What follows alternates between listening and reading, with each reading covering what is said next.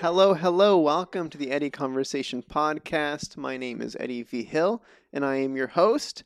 This is episode number 49, and joining me today is Hana Wu. Hello. Thanks for being here. Oh, of course. Coming to this nice cabin environment that we're chilling in right now. That's pretty sweet. Yes. I have moved again. I don't know. I haven't really... Whatever. That's okay. That's beside the point. This is... thanks. Okay. Now I just jump right into talking a little bit about you. Mm-hmm. Context. Who is Hana Wu is the question. I think of you as an actor. Yes. Would you like to expand on what else? Yeah, I mean, I would say mainly I am an actor right now. I used to be a therapist. I worked as a psychotherapist specializing in trauma. And then I quit all of that to pursue acting. And I've been doing it for about 5 years now. She's playing the chords while she's speaking very... And also, I see myself as now a martial artist. I've been training in wushu, which is Chinese kung fu, for the past 3.5 years now. Nice. So it's become a lifestyle. And yeah, I think I kind of sort of live life right now incorporating all three of those, therapy, wellness, mental health, acting, storytelling, and kung fu. There we go. That's Hana Wu, everybody. All right. So you mentioned therapist. Mm-hmm. What? Remind me again, because I was playing with the chords. What field specifically? You said psychotherapy, or what? I mean, psychotherapy is sort of the general. I have my license in marriage and family therapy, Mm-hmm. but funnily enough, I didn't do any couples counseling or much family. I mainly worked with individuals, adults, teens, and kids, and I did a lot of work in trauma, in gender-based violence, so sexual assault and abuse in relationships. So right. Intense stuff. Yes. Okay. So we'll keep that in the back of our minds as we talk through everything else. Okay. So let's start with the nice easy stuff here. Before we get Hana Wu, I haven't seen you since potentially we were doing a little bit of a little promo shoot Mm-hmm. for a little movie, just so I can, plug from the beginning. It's What's on the Inside was my feature directorial debut. Yes. You acted in that. I did. Thank you very much. Oh, thank you. So it was a very small cast, and you were like one of 4 main actors. Mm-hmm. And this was back before you went SAG. It was like right before you went SAG, right after, essentially. I feel like that was the case. Yeah, it was pretty soon after. I feel like time now just doesn't really exist for me, so I'm like, I don't know, but okay. Yeah. Wow. So it was before I joined SAG.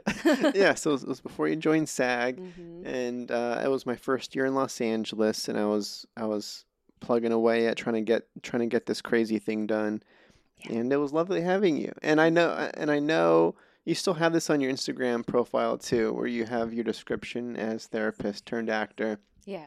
And I remember that grabbed me because our movie was about a life coach, and not that life coach isn't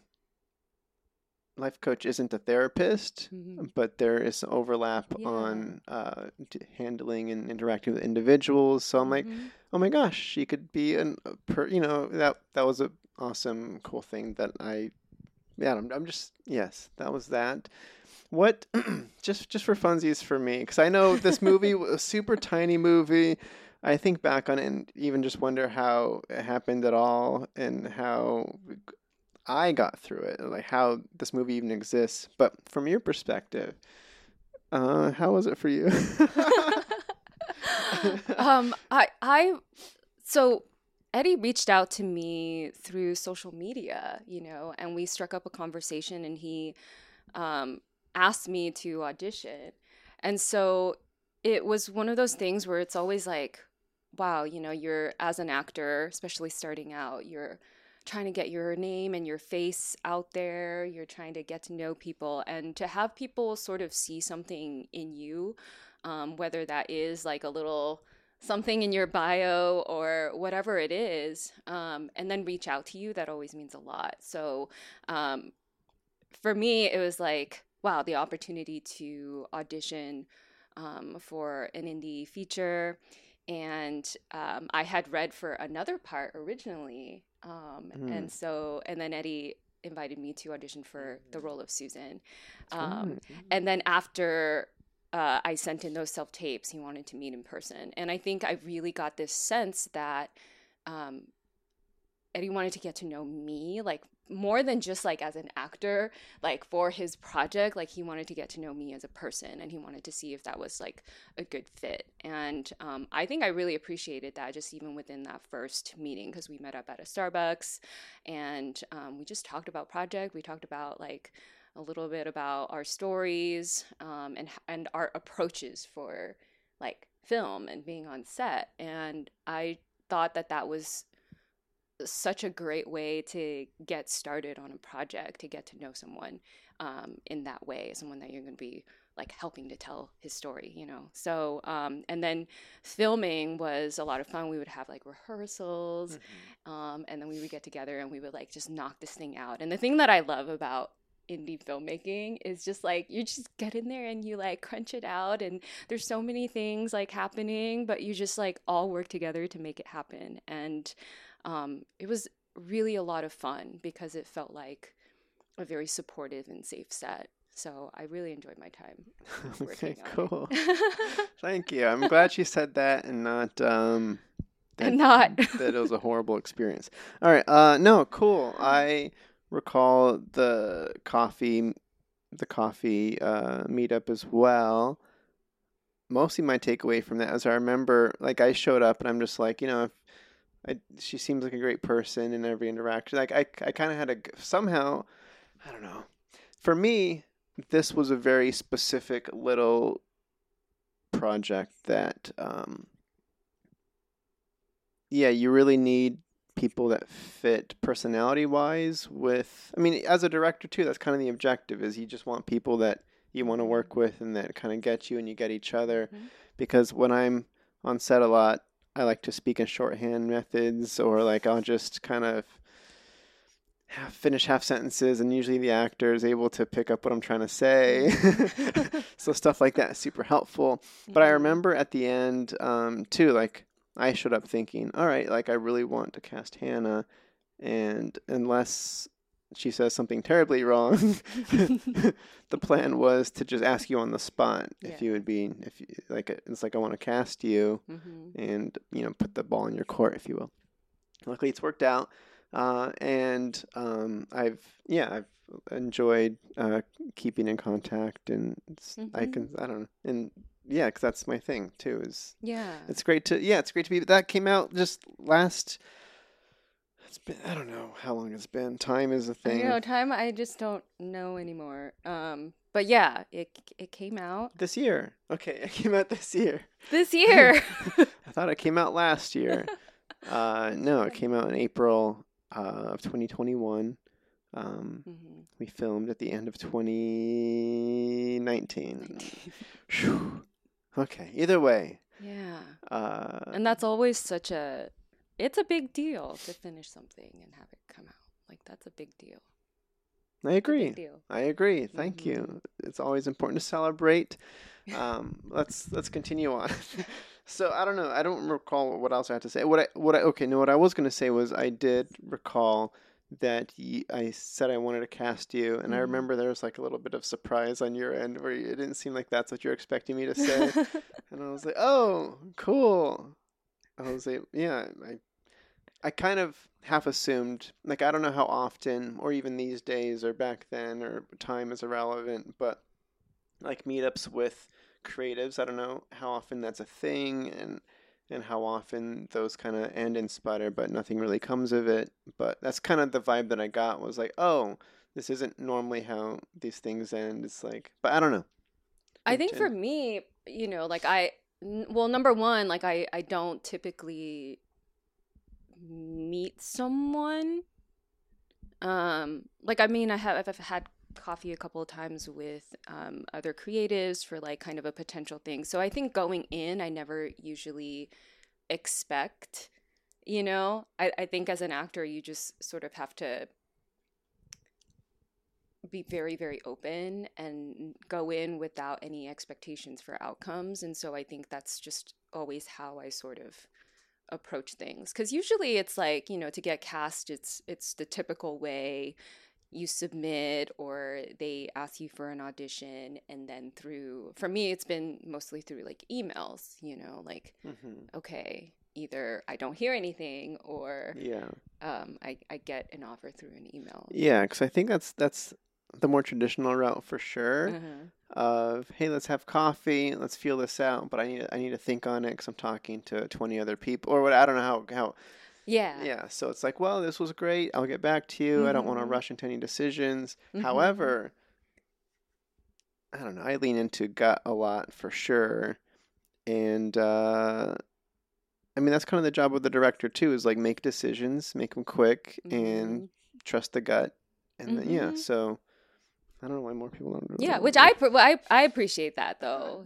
I really appreciated that because the communication with, and it's been kind of this way. It was this way throughout the whole production where, the communication was very clear. I wasn't left like wondering, or I never felt like I couldn't like say where I was at also, or like where we couldn't talk it out. And I think that was also Yeah. sometimes it's like the freedom to be able to communicate and to say where I was at was also hmm very cool. Yes, and since I don't know, since we're on the topic of it's what's on the inside, really quick, and I feel like I've gotten enough distance from it, being that we shot it so long ago and it's out and stuff, and I like to try to break down a little bit of the like I like the transparency with other creatives that might be listening about.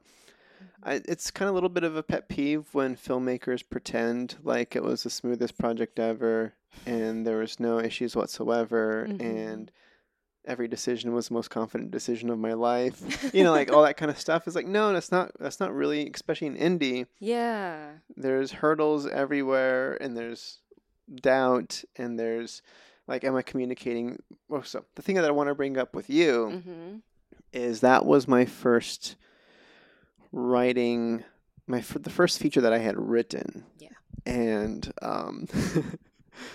and the lesson that I came away with was I have since then written with a co-writer Hmm. because I felt going through that process was like there's lots of holes I saw and there was too much on my plate as a producer director that I didn't really have the energy Um, to go back and just go into writer mode and fix stuff. So I'm like, it is what it is. I'm going to trust my cast to make decisions. I'm going to trust mm-hmm. me as a director.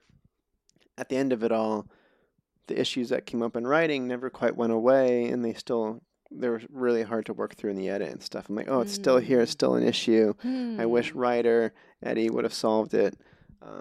So when it came with directing you, let's say, Mm-hmm. um, the character of Susan, and even like Gary, or like they're big supporting characters that affect our main character a lot.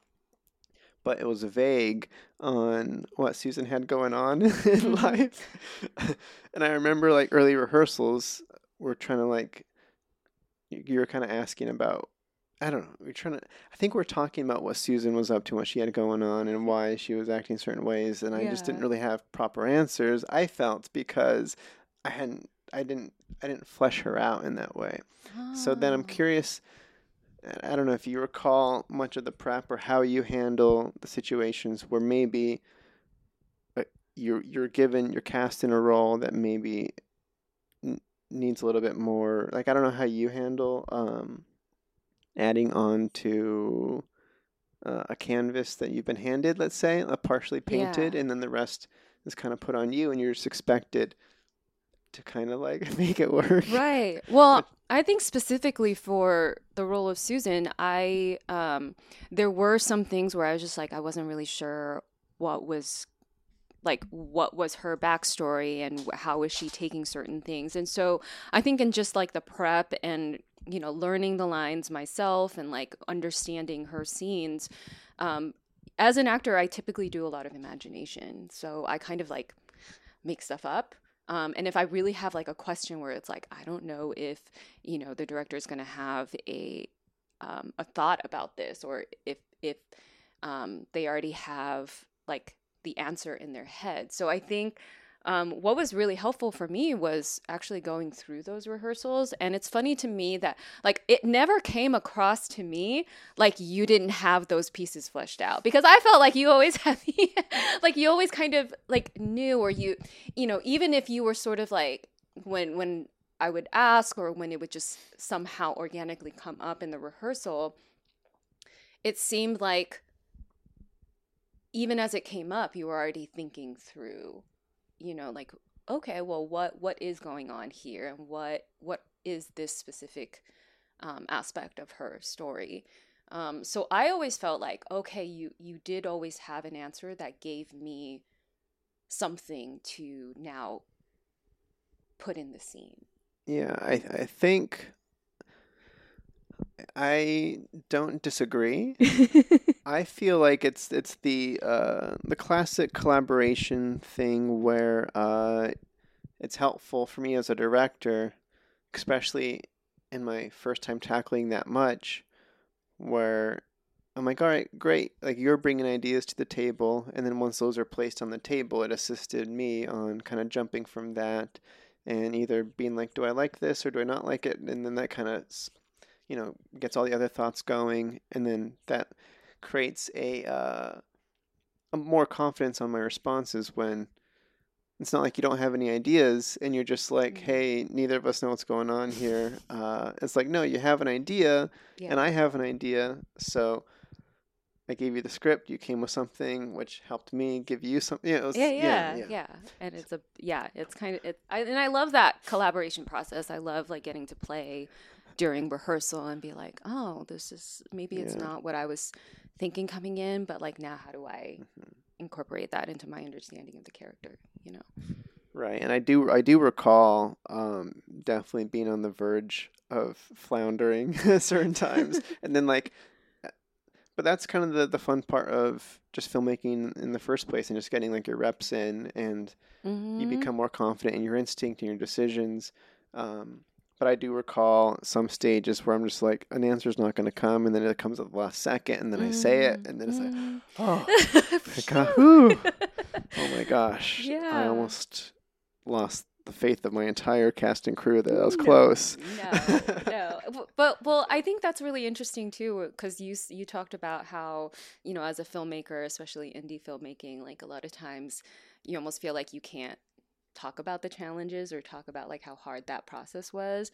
I think it's kind of the same with actors, where you feel like, wow, so many actors talk about a role as though they like they were it, and they were like they were that role, and they had that confidence the whole way through, and they just knew about their character, and and for me, like a lot of times it's like, every time that I get a role, there's always a little bit something inside me that's like, can I do this? Can I pull it Hmm. off? Like can I do this character justice to what the expectations are, and I think I get that sometimes with certain roles, we can feel very confident, like, oh, I get this role. But I don't know, more often than not for me, maybe because I've done so many like indie roles. So like I've really had the privilege of trying multiple different kinds of roles, like never typecast really, So for me, it's always like a little bit of that, like floundering, like potential, like, am I going to flounder, or am I going to be able to get this, and am I going to be able to pull it off? And I think that that's part of what makes filmmaking so exciting. you know, is always is putting the potential to like fall flat on your the face, but poten- then like to try it and go for it anyway. Yeah, I think if you're not really, I think that's inherent to the process anyway. If you're the challenging of thyself and taking stuff you're not comfortable with is a part of the process, Hmm. unfortunately. So therefore, it's gonna be there forever, and it's gonna be lovely. Lovely. So lovely. Becoming the class. What's the quote? It's like becoming be comfortable in the uncomfortable, or whatever the thing is. Like that's kind of how Hmm. I see it. Hmm. Is if you're not uncomfortable, then it's just like going through the motion. It's not interesting. Hmm. Becomes work. No, I don't know. I don't know. I don't know what I'm saying. Great. I wanted to talk a little bit about. I don't know. This was before It's What's on the Inside, I believe. Hmm. But you shot a film in China, Yes. and that was pre It's What's on the Inside, That right? was pre What's on the Inside. Um, Yeah. yeah, okay. So I recall we hadn't really talked too much about it. I remember it coming up on set or something, but that I don't. Okay, can you give context on what this is? How? Because Yeah. I remember hearing about how crazy the production was and the working hours, and because you're on screen a lot and there's a lot for you to do. But Yeah. what's it called? And do you mind? Can we Yeah, talk yeah, about that we can one? talk. So it's called 5 Cent Life, and it's basically the story of Ling Zhao, who was a political dissident, like back in Mao's communist China, who ended up being imprisoned and executed, basically because she criticized um, some of the policies of the Communist Party. And so you can imagine that this was a very, in a lot of ways, it's quite a controversial story, and not that many people really know about it. I certainly had never heard about her before this project, Hmm. came to me, and so this was my first. It was my first feature film, and then it was my first lead. And so going in, like, talk about not being sure that I could do it, especially such a role, right? So Hmm. um, and we were going to shoot in China. So like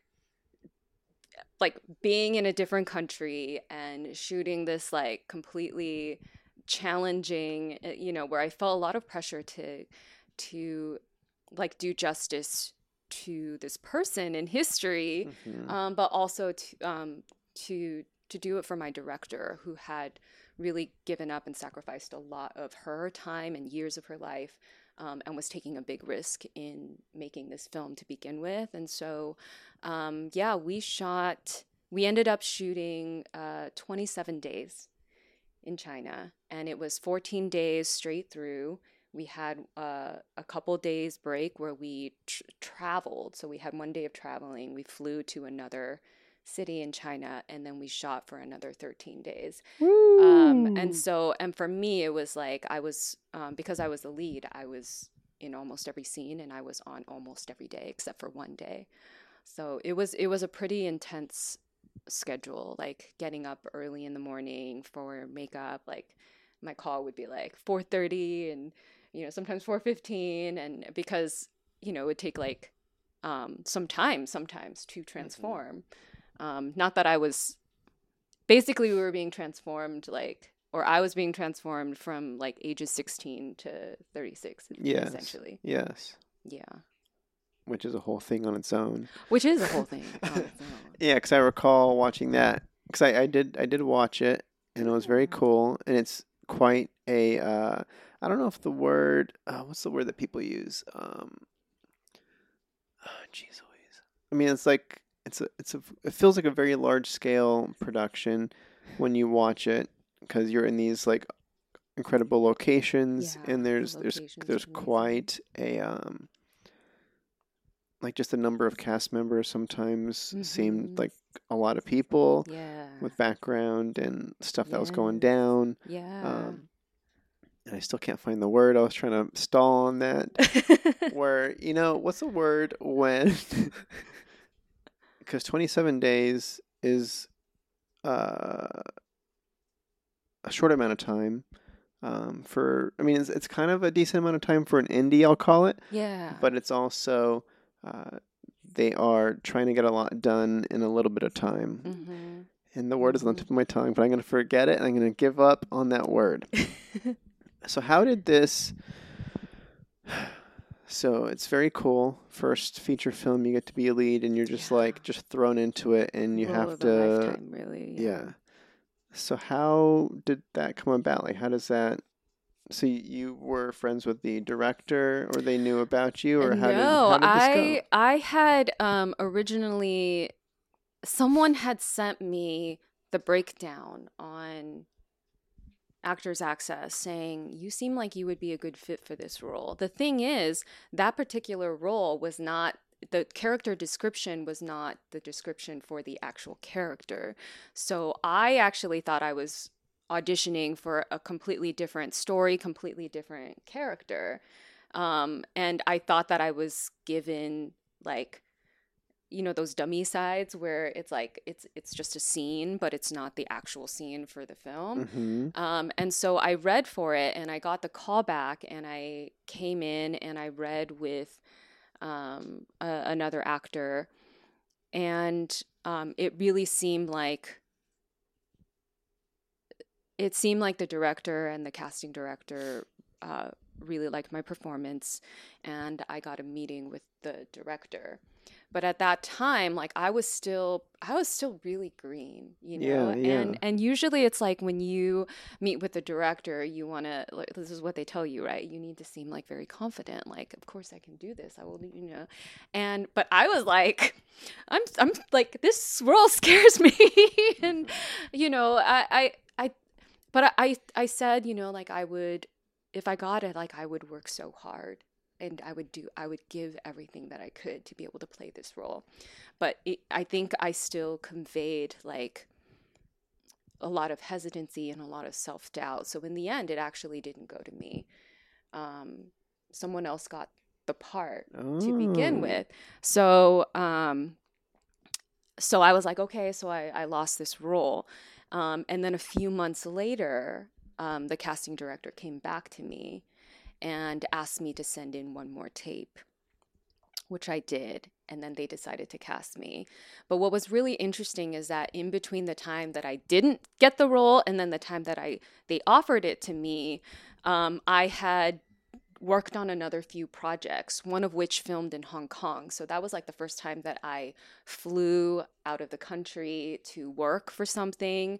And then I did a web series that required a lot of dialogue. So we did like 5 episodes. It was the kids' table, and there was a lot of dialogue, a lot of back and forth. And so in that time, I sort of gained the confidence and the skills, to be able to tackle something. Like, it kind of gave me the Mm-hmm. stepping stones to be able to do this. So looking back now, I'm just like, wow, like it's really incredible how that happened, and that whole thing where it's like, what's meant for you will not go by you, like I feel like I can now look at that experience and be like, no, yeah, that's how it happened, like somehow I Yeah. don't know. But even like at that first table read with the cast, like the director said, you seem different. You seem different than when I had met with you for coffee, and you Mm-hmm. seem this very unsure. And I was like, yeah, I think I am different, you Yeah, know? yeah. No, that's an amazing story. How you weren't ready, and then you were ready, and it all worked out. Yeah. But so that just straight up just through like a submission through like Actors Access. That's cool. It was just a submission. Nice. You just never know Yeah, how for the sure. things come to you. You never know. Okay. And then Yeah. let's see. I know I want this is kind of more on the story of the movie itself, Mm-hmm. but I do recall, and this was an interesting thing. I forget where I heard it, if you mentioned this to me directly or if this was through promo of the movie or something. But Mm-hmm. uh, the movie takes place in China. It's Mm-hmm. shot in China, but everybody speaks English, right? And that Yes. was purposely done, from my Mm-hmm. understanding, Mm-hmm. because I don't know how this would have come down or who makes a decision or how this happened, but the decision to shoot in English, if I'm correct, was because China, they wouldn't allow the shooting to happen if they wouldn't let the filming happen if it they didn't want it to be mistaken as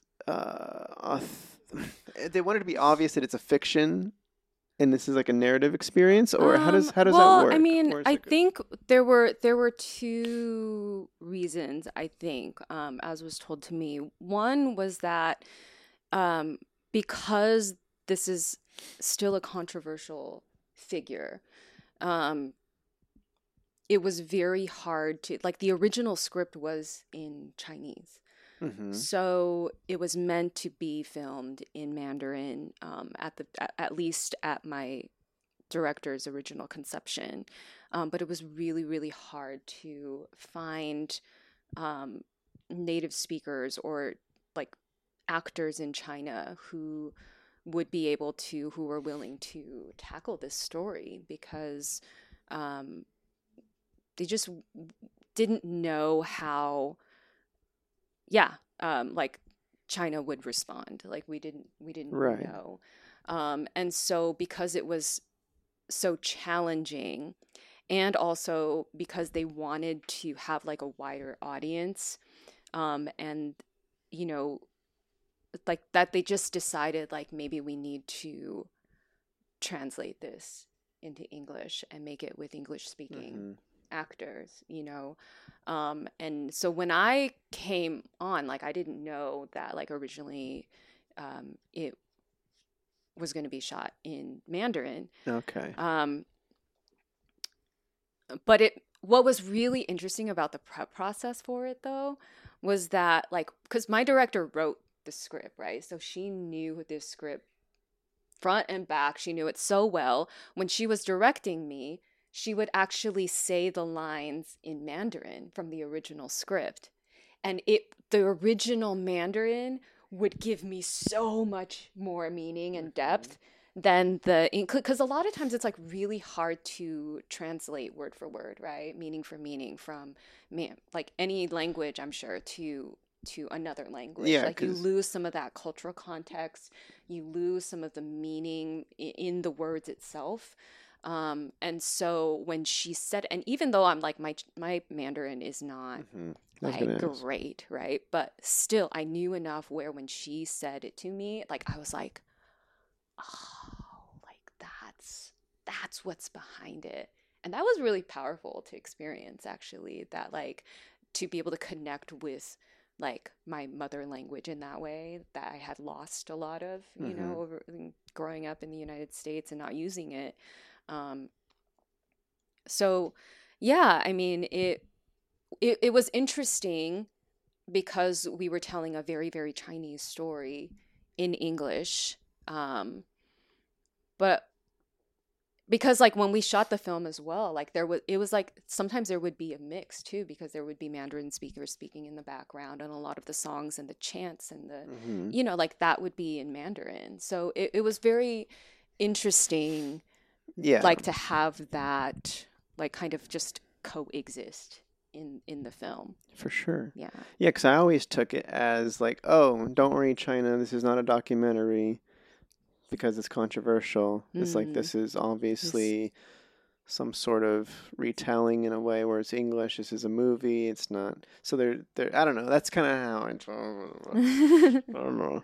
Because I know how much China can influence story and like the higher budget stuff that they want their stuff to open in China and like so I know that's an aspect of the movie biz that I haven't had the chance to really work in, but I thought that yeah, either maybe it was just it's just the internet. I don't know. Yeah. So in some ways, like a lot of us knew going in, like, that this was a risk, that production could be shut down. I think some of us like kind of just had that awareness because we were shooting in China and using like a Chinese crew and a Chinese production company. So I think we kind of knew. But also speaking in English, like it allowed us to be able to film without, because a lot of the crew didn't know, like they didn't understand English. So they didn't Oh. know what we were filming really, you know, and they did, I think they did think that we were, and it was like we're telling it in a very narrative way, you know, like not documentary style. So yeah, it was, there were a lot of complexities going in. Very Um, interesting. yeah. Wow. Well, and even now I'm just like, you know, I don't know how, I don't know if, you know, I would, if how China would feel about me telling this story now, you know, like I don't know. So It's only one way to find out. I'm just kidding. No. Yeah. It's that's a whole thing. I guess let's jump into a little bit of, I don't know. It's always a,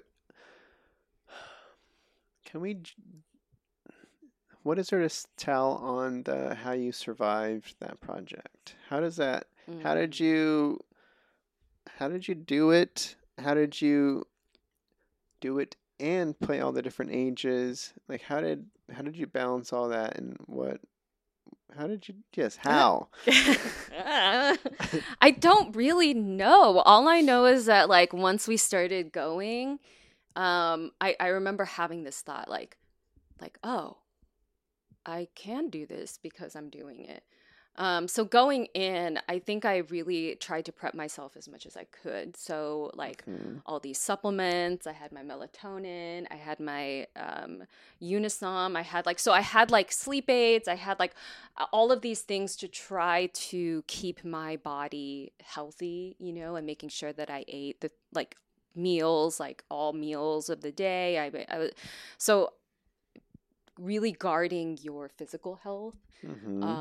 it like that was so important to me. And so like sometimes like because of my schedule every day, like sometimes we would, because we started early, so we would finish around like 7:30, 8:30 sometimes, you know, and some of my cast members and the crew would like go out and have dinner together, and they would do like these sorts of things, and I just couldn't. Like I needed to take, I knew I needed to take every spare minute, you know, that I had to decompress or to prep for the next day or to just have like that alone time, because I'm also Mhm. I'm an extremely introverted person, and so I need my alone time. And so in a sense I gave up some of that, like, you know, cast camaraderie, because I just needed to focus and I couldn't break focus. Um, so before we actually went to shoot, I think so much of it was preparation, right? So like bringing all these supplements into China with me, and Mhm. but also like making sure that like I had my whole entire script memorized. Like I had, you know, and we had done like, I think we did 2-3 weeks of like many rehearsals, a few weeks before I Nice. flew out. So we had those rehearsals. So I knew going in like what the scenes were and what I where I needed to get them to, um, and then yeah, having like all my scenes like committed to memory already, like so that I knew them, so that when I got there, because you know, like I think like any set, and in particular an indie set, um, things come up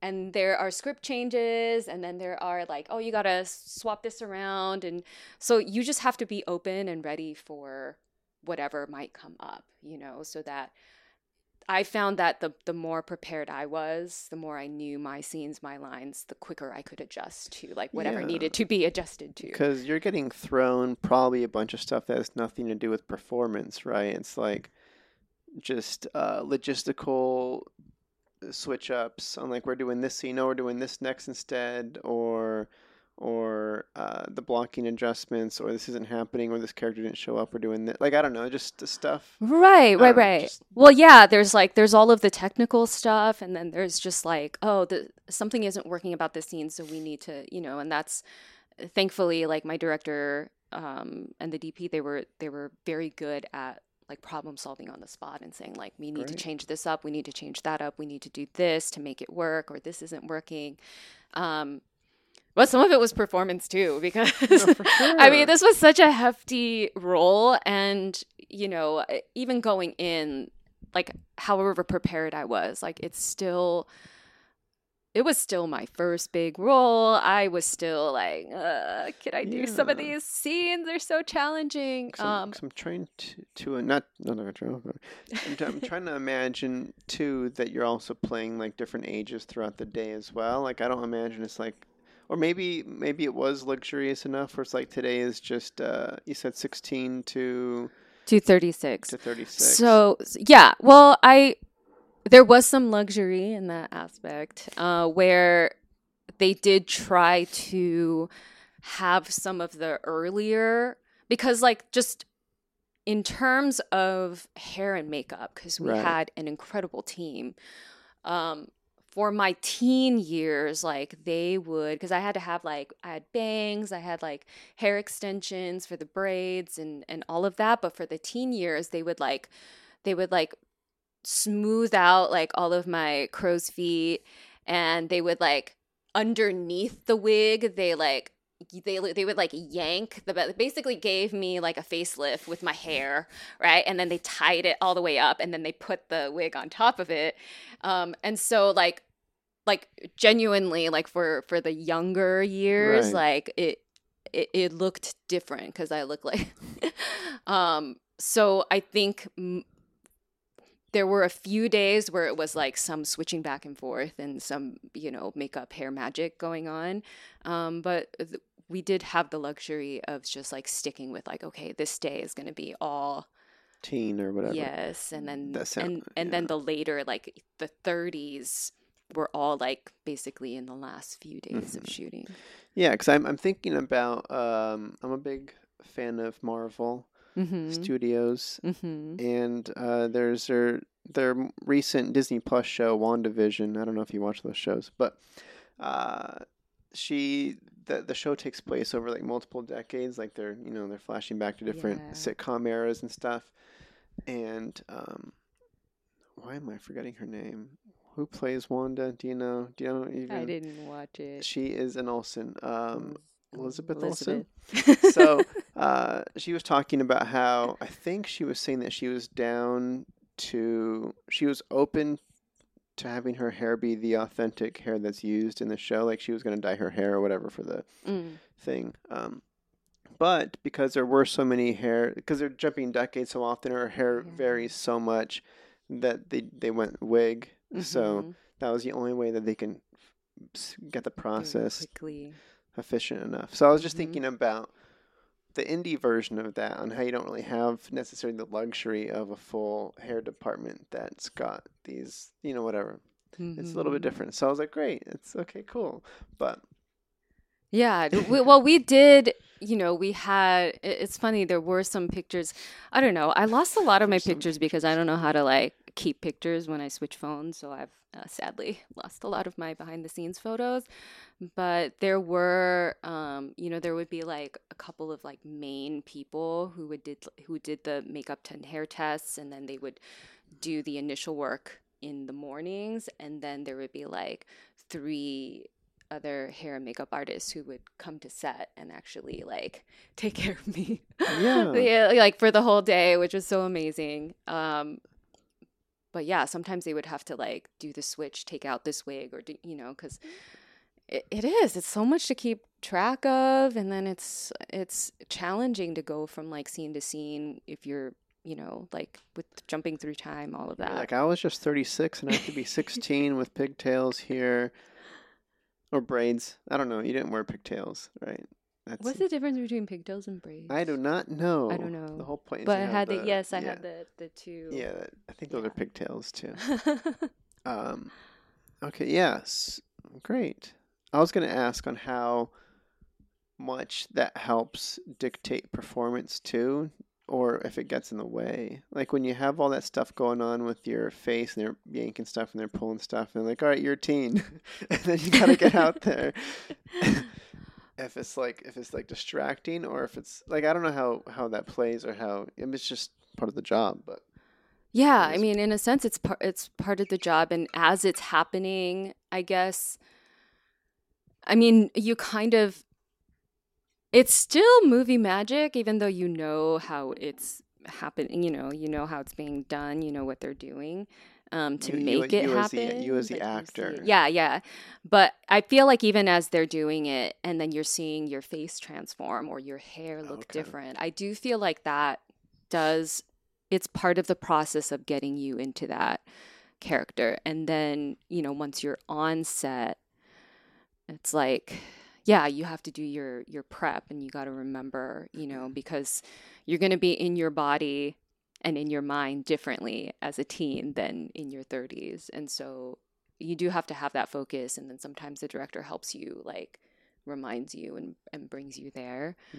So, but I feel like all of that helps, like hair, makeup, the location, production design, like when you're in that setting, like all of it helps you, it transports you, so that even if there is like a boom here and they're trying to get like the mics going, and like like, okay, you have like one part of your mind that's like, this is technically what I'm doing, and then the other part of your mind that's like, this is my character, and this is, Yeah. so yeah, lots of, Lots of brain activity going on there. yes. I was gonna say, I guess just to close this off, but I do like,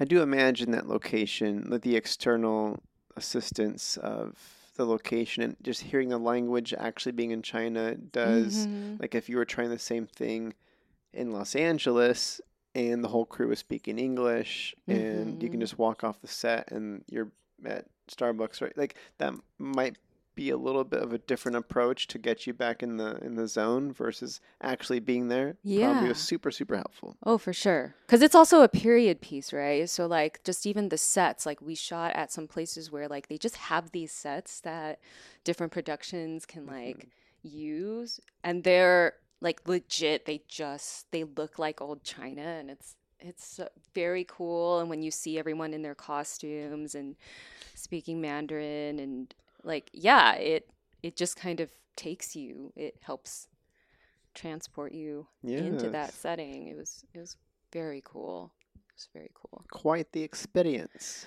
Yeah, Lovely. it was very cool. It's so Great. weird to go back and talk about it because we shot it in 2018. Yeah. So it feels like Nice. It's been a worlds bit. ago, lifetimes It's been ago. been a bit. I However, it's not that really that long ago, too. know, it's true. All right. I'm looking at my list here, and Mm-hmm. I am wondering, um, let's stick with acting for a little bit longer here. Okay. For other actors out there, like you did a whole profession shift, Mm-hmm. um, switching into acting, um, and now you've been in it for a while. Like I mentioned, uh, or we've talked about, you've done plenty of non-union indie stuff, and you've jumped to SAG, and just kind of, and we're about to jump into a whole nother year too. So Mm-hmm. 2022 is right around the corner. Mm-hmm. How has your approach changed Mm. since jumping in? How was it in the beginning, and then like what are you doing like the approaching acting just in general, like Yeah. jumping into and looking at next year, let's just say, is a Yes. vague topic. So, yeah, when I first started, I was because I was coming into it late. Um, I just kind of I was like, I have no time to waste. I just gotta try it, and I just gotta do it, and I gotta be open to whatever to learn this craft and to learn what I'm supposed to do. And so even as I started my first acting classes, I was on Actors Access submitting, doing non-union projects, doing a lot of like student film projects, and almost everything that was offered to me, like I would do. And I think I learned a lot through doing. And I think the attitude that I have and the feeling that I had towards acting and even the actor's life, because even though I was experiencing still plenty of rejection, I was just so in awe of the entire process and so in awe that I could actually get to do it. Like I never thought that I would be acting, that every tiny little thing I was like like I was just like, and then I would post about it like this, I auditioned here and I had these thoughts about it, and and now looking back, I'm like, I'm sure the stuff that I posted was so like signaled to like the veterans like how green I was. But Right. honestly, I kind of miss that because I was just so enamored with everything about it. And I miss feeling that kind of joy, you know? Yeah. I mean, I think, I, no, I is there still, can you, I think you could still feel that, right? You can still be enamored. You just don't have to post about it Yes, and reveal. you don't have to reveal every But single thought and no, every single rejection and every single.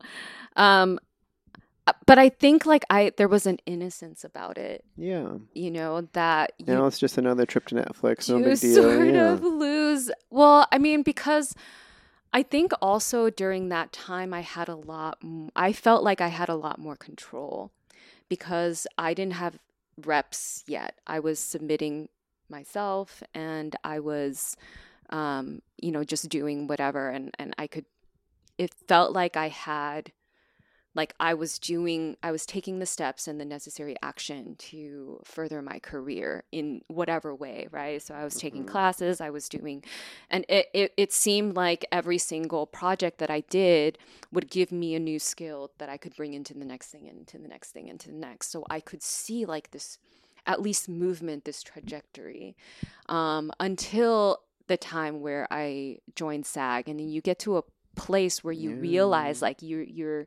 um, you realize like what like the bigger industry that's not indie, and that as much as I like adore indie filmmaking, there is this sense that like the industry at large doesn't give you credit for the things that you do, like unless it's like network or studio, like those are the big things and those are the things that count.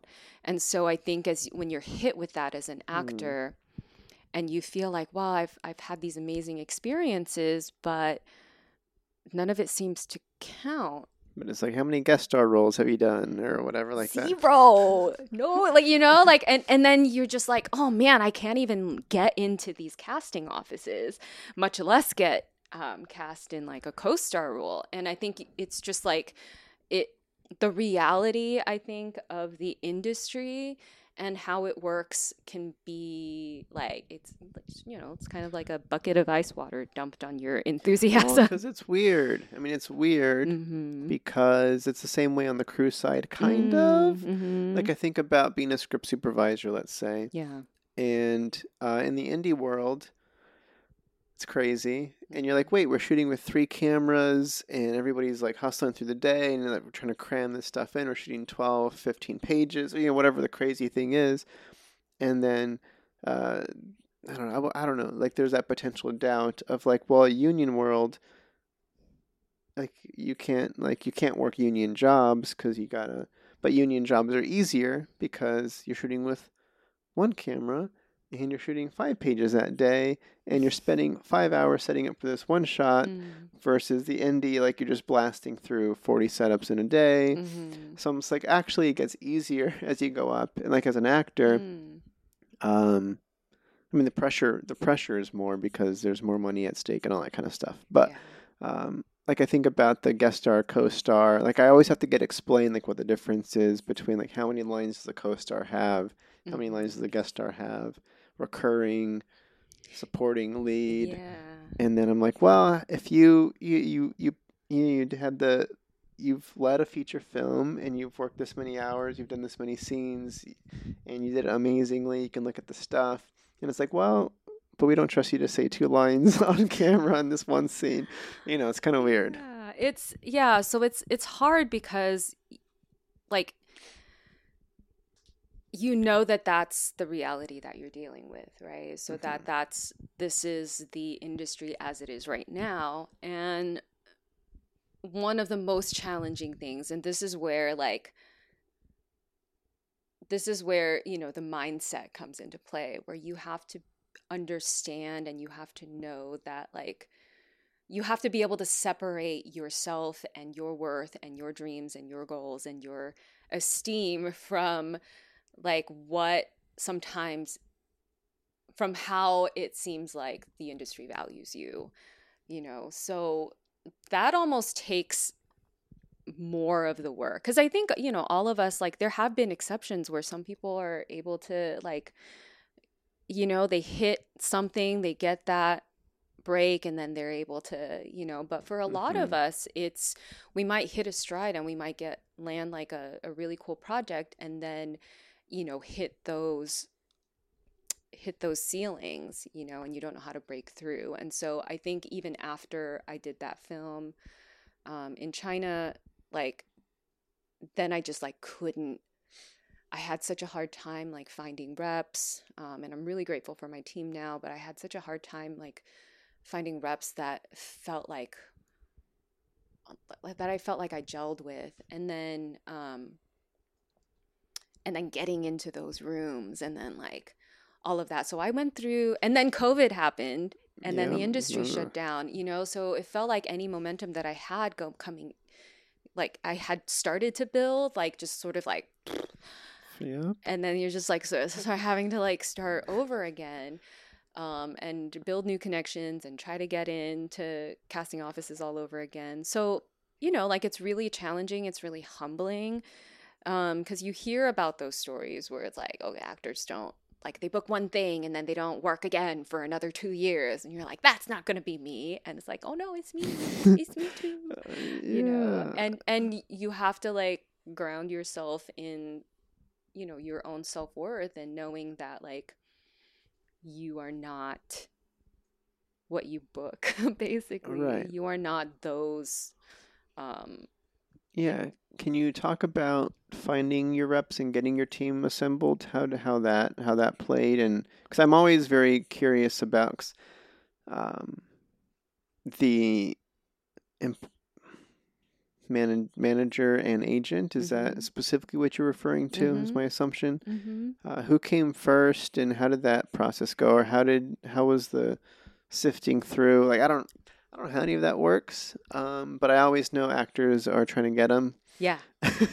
So honestly, I'm gonna say I still don't really know how any of this works, because it's been a really challenging process for me, and I don't know if it was partially the timing, or just maybe the way that I come across sometimes. Because when I don't know someone, I tend to be more quiet. I tend to be a little bit more when I'm comfortable, Eddie and I have known each other for a while, and I can just come Yeah. and just chat, and that's fine. But a lot of times these first meetings are interviews. Hmm. They're and so it's very hard for me as an introvert, as a socially anxious introvert, to be fully myself in a first impression meeting. And so much of Hollywood, they look at that, they give you a certain amount of time to make that impression and to impress. Every audition is like that basically too, right? Hmm. So you're given these moments to show who you are and instill confidence that you can do something.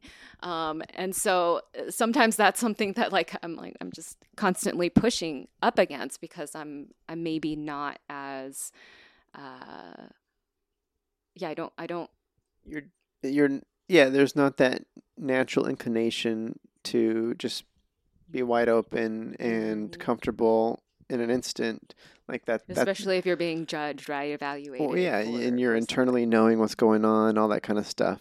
That Yeah, makes sense. That's a yeah, lot of yeah, work to, yeah, like you said, the wall, break through that or yeah, whatever. yeah, Oh, yeah. okay. So for me, how I got my manager is through Talent Link. So that's a service through Actors Access that basically they'll send your profile, your resume to like all interested uh, management companies and agencies. So if they're looking for someone and they're looking through, your headshot might catch their eye and they might look through your materials and then they would reach out to you if they're interested. And my manager, Leslie, she at that time, because I had used it like several times, but that time she was the only person who communicated with me and reached out to me, but also referenced very specifically my reel.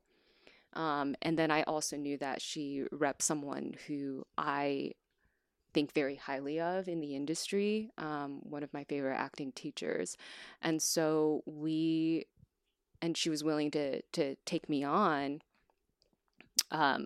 during the pandemic, like at the beginning of the pandemic. Okay. Yeah. So this was So yeah. this has been a while now, and I think like it took a while for us to build this relationship that we have now, where it feels like sometimes like it really feels like it does feel like a team. It feels like a collaboration. It feels like we can communicate and like it took a while to get there, because I think a lot of times, I'm sure other actors too, it's like when you get a rep, like you're kind of like, how do I please this rep? And how do I like make sure that I don't get dropped or what am I supposed to do? Like the rules that I'm supposed to follow. And then when you can get to a point where it's like an actual relationship, where it's built on like trust and respect, like it feels very special, at least to me. Like I'm very grateful for it. And then my agent, I was referred to by another director that I worked with, because he's also an actor, like writer, actor, director, multi-hyphenate, Nice. hyphenate. And so he referred me to his agency. Writer, director, Writer, actor, director, producer. and an agent. Oh no, he's not an agent. Okay. But he referred me to his Oh, he agent. referred you as his agent was also on this. Okay. So yeah, he referred me to his agent. Because I would say like one of the reasons that it's been challenging for me to find an agent is, people would tell you like, oh, like email everyone, or, back before in the old days, like you would send your headshots and your stuff, like kind of cold email people. And that never worked for me. And then even sometimes when my actor friends would refer me to their agencies, like it would be a pass. Like, and so, yeah, that's why I say like, I don't really know how any of this works, because sometimes I just feel like you just try stuff and then you get to know people, and sometimes they refer you and it goes somewhere, and sometimes they refer you and it goes nowhere. And so I have no answers. I'm very sorry. I just know how it happened for me. Right. Yeah. So you landed your manager early in the pandemic. Mm-hmm. And yeah, because that's the interesting thing for me too, because like from my mind, being a non-actor, but the same relationships could occur on my side as a director with having manager and agent, all that kind of stuff too, Mm-hmm. which I look forward to that day as well. Mm-hmm. But in terms of like, I wish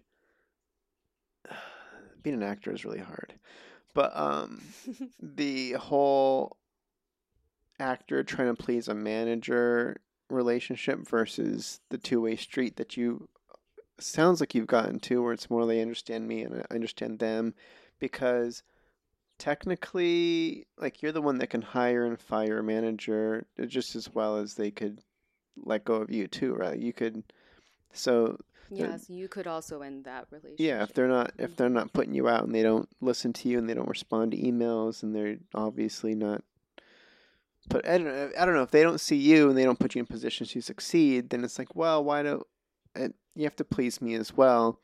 So it sounds difficult to manage and build that. But how did you build your relationship, or what are your thoughts on that? Well, for me, like it does it. I know myself, right? So I know it does take me a while to build relationship with anyone, especially if it seems like as an actor who a lot of times it feels like we have very little power, right? Like we have very little power and we have very little control in like a lot of the business aspects of the job. And so it's very easy to get into a mindset where you feel like these are the hoops that I need to jump through, so I need to do that, even if it's something that, you know, doesn't feel right or I don't want to do, or, it even causes me to compromise my ethics. So, um, but you also feel like because you don't have that power and it feels like everyone else in the industry that you have to go through has more power than you, it can feel like you can't assert yourself.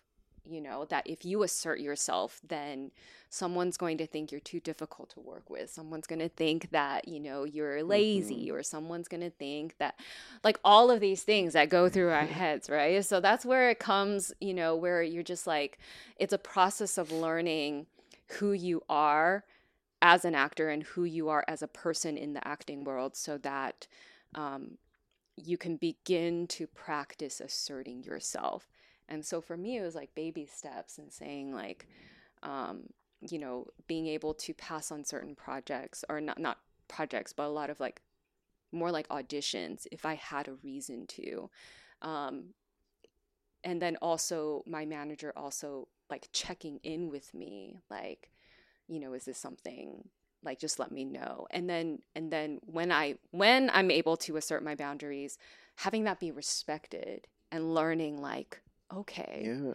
But building that mutual trust too, right? Because like I feel like it also took me a while. Like, I needed to show my manager that I was a hard worker and that I am, like, I'm willing to work. I'm willing to like put so much of my energy into things, Mhm. so that when I do say no to something, it really means something. Like, it's not because like I'm just like, it's just whatever Yeah. and I didn't feel like it. It's that, like, no, I think through these things, and there's like a reason. So Yeah, there's that mutual trust that we for built. sure. Yeah. I was gonna say because it is hard to there's a lot of talkers in this town. Mm. A lot of people that talk the talk. Mm-hmm. So I get the apprehension to, well, yeah, you're saying the same thing every other actor says. Every actor says they want to work hard and they're going to do the work, but then Mm-hmm. a lot of them don't, or whatever, Mm-hmm. aren't consistent. So I get the time is the way to show, is the consistency, and showing up over time helps build that rapport and whatnot. But I also think about I don't know, I guess the reason I'm so curious too is I have heard too many stories from actor friends of like them getting calls from their manager and being screamed at, Mm. and they're just like terrified to do something wrong and lose their manager, and the Yeah. manager uses that leverage in the relationship to talk down to or get Mm-hmm. mad at, because these auditions can be crazy where it's like stuff comes up the last second and it's like a Mm-hmm. really big thing, and then the manager's pulling a favor for you to even get you this audition, like whatever the thing is, and then it's like, Yeah. well, I don't want to do it, or I'm busy right now, or like I'm with family, whatever the thing is, and it's like, are you gonna do the work or not? Like it's just Yeah. The lesson is, it is so complex, and there's no like, so yeah, it's hard because sometimes, like, even if you have like a really great relationship with your manager where something will happen, and like, it's a relationship, so you're gonna, like, maybe you're gonna frustrate each other sometimes, or you're gonna, like, not be able to meet each other's expectations. There's gonna I be don't know. disappointments. I think that maybe the difference is like, Don't yell at people. yeah, don't yell. That's exactly what I was thinking. I'm like, don't yell at It's not productive. me. It sends the wrong messages to. I mean, the message is heard. Is Mhm. I am mad, and I wish you would just do this thing that would be good for me. But Yeah, and I mean, we hear those stories, right? Like, I see them I hear them on all the Twitter. time. I see them on Twitter more Oh yeah. than like other social media platforms, where people are beginning to talk about, and not just like in terms of like, it's just, it's something within the industry, right? Like, sometimes you hear it about like a lot of PAs getting yelled at, and like you just hear about how like there are practices of abuse, and there are abusive dynamics and abuse, like the ways that, like, and that is in our industry, and that's rampant, you know. And the more that people are beginning to talk about it and beginning to push back and say like that part of it is not okay, like we Yeah. can find different ways to communicate that, you know, Yes. hopefully we can change it It's a more. classic trickle down effect deal too, where producers breathing down the AD's neck to get the job done. The AD takes it out on the PAs, or their second AD who takes it down on the PAs. It's just the the human bully system, the hierarchy of Human bully system. so Yeah. that's it's a common theme on this podcast is be kind. Mm. Just lean into making others feel good and seen and heard versus uh, giving them a hard time for things that are potentially most likely out of their control. Mm. It's kind of, yeah. Yeah. Either way, so you have an agent and a manager now, and you're in SAG, and uh, and it's a new world. Um, I don't know. Is there anything to how are you looking at next year? I think next Just year is more and more of the same. My lesson is always like, let go, detach from expectations of outcomes, because you just mm-hmm. don't know how things are going to happen. And you just have to be open and let things happen and guard yourself. Take care of yourself, take care of those around you as much as you can. And try to stay true to your own values and your, you know, like hold on to your integrity with everything that you have. So next year's, I'm just expecting more of the same, just more auditions, and, you know, hopefully something happens. Hopefully getting to work on more collaborations with friends, you know, like when Heard. those other things, like, yeah, don't, when the other things don't happen, but if you can keep working with friends and just creating together and, putting into practice the kindness stuff, right? Mm-hmm. And like creating a human kindness system, you know, instead, Yeah. then, you know, then you're still contributing, you know, to the industry as well as your own artistry. And to your friends, all that good stuff. Yeah, Yeah, yeah. because I always think about because this, as mentioned, this is episode number 49. I imagine in the future when I'm on episode 500 or whatever, I'll be looking back and thinking of, because the weird when you look back on life and you think about the random connections that kind of hit. I was like, oh, I worked on this movie where I met this one person who 5 years later brought me onto this thing that did this for me, or whatever. Or I always think about, it's the classic. This comes up in conversation when I'm hanging out with filmmaker friends a lot, was, collaborate in making stuff. And then the what's the term? Rising tides. A rising tide raises all ships, or Mm-hmm. so. I just say, I always dream about the day that I have my 5 year plan, and I've got 2 years left in it for my end goal for working for Marvel in a director capacity. So Mm-hmm. then I imagine, let's just say hypothetically speaking, in this moment in time, uh, I'm doing my Marvel thing, and I'm able to either cast or get like somebody in the door there on some sort of part on my Disney Plus series, Mm-hmm. or just me being a part of it at all.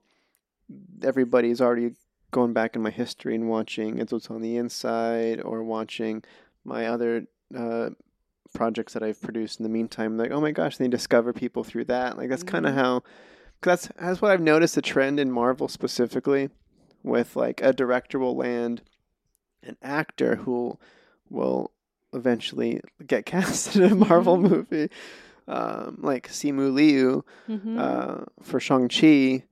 I know some indie filmmakers that had him as like a supporting role in their movie, and that got more attention because he was in it, and then that Mm-hmm. got bought by HBO Max or like all that Mm. kind of stuff. Where it's like, Mm-hmm. all right, cool. Now they're in the sphere, or Yeah. the classic thing where you never know who Exactly. just keep Yeah. making connections, Yes. keep having great interactions. Okay. Yes. I don't know. I don't know why I said that anymore. I lost my train of thought. Let's jump to. Let's talk. I want to get into this via social media. Mm. Um, you are on Instagram and you are on Twitter. I'm on Twitter. We don't follow each other on Twitter. I don't believe. I don't do anything on Twitter anyway. But so you I do. I'm on Twitter. And I mean, I have Facebook, do you we're want to throw out your friends. tags really quick while you're at it? Hey, Hana Wu, HeyHanaWu. On I both? think across everything, Okay. because this is what they tell you as an actor, like Be keep it the consistent. same. Make it easy. Um, So I guess my question was going to be, how do you mhm. approach social media, and how do you utilize it as an individual human in this world, uh, slash actor? I don't know. Yeah, when I first started acting, so this was 5 years ago. Um, 5 years. Sorry. I was like, Congratulations. holy moly. So Half a decade. yeah, so I didn't have social media really. I didn't really use it before acting. And so when I started to utilize it, it was more as self-promotion, self-marketing, but I had no skills as an influencer and I had an old phone like super outdated smartphone with no good camera. So it was just, I think when I first started, I was just like, I have no idea how to use this thing. And I would get so caught up in, putting stuff out there that like was the highlight reel or was like my very best face. And I would feel very self-conscious because I never wanted to just show my best face. Like I just wanted to be real. And so I wanted to show, um, all of who I was, like stuff that I struggled with and, you know, bare face and, like I didn't want it to be a highlight reel, Mm-hmm. but I didn't know how to do that and also brand myself at the same time because Brand. branding is like, I still don't really, so I've had like a lot of different talks with friends who are actors, but also friends who aren't actors. And in the end, it's just like, maybe just being authentic is your brand. That could be your brand. And people won't figure you out because being authentic is like, well, we're all very complex creatures, right? So I'm going to come across as very contradictory, but at least it's true to me. And so you can show like those glamorous and flashy and badass photos, but also like stay true to yourself, especially in captions, because I find myself like I'm very expressive in my writing and how I Mm-hmm. share of myself with writing, because as an introvert I'm much more comfortable with that.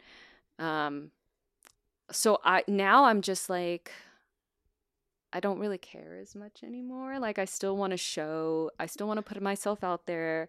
I want to promote stuff that I'm doing. I want to promote stuff that my friends are doing. Um, but I kind of see it more for what it is now. So I'm not so much caught up in like likes and followers and why am I not like at like 10K? I can't even break 3K.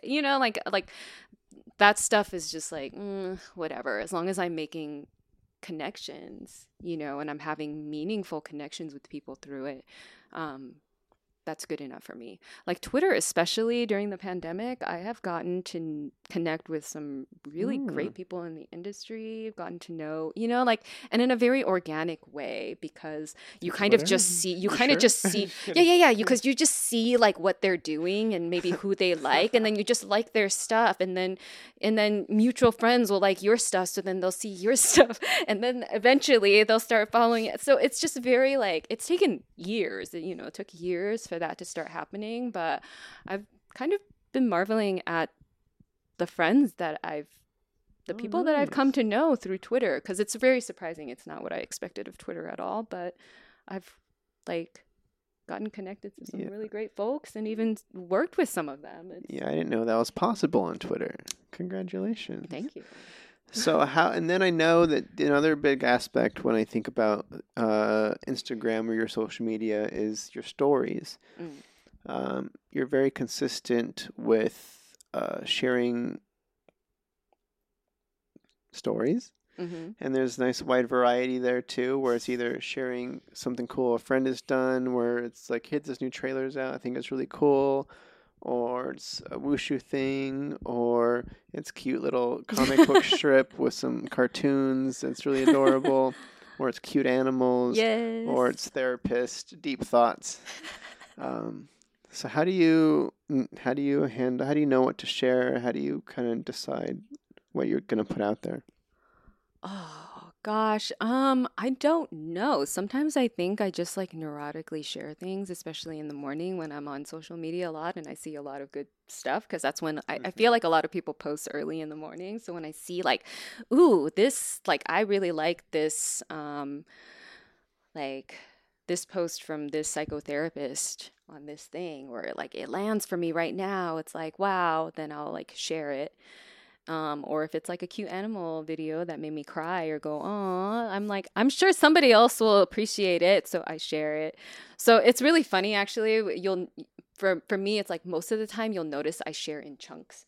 So I'll share like a whole bunch of stuff in like the first hour that I'm awake.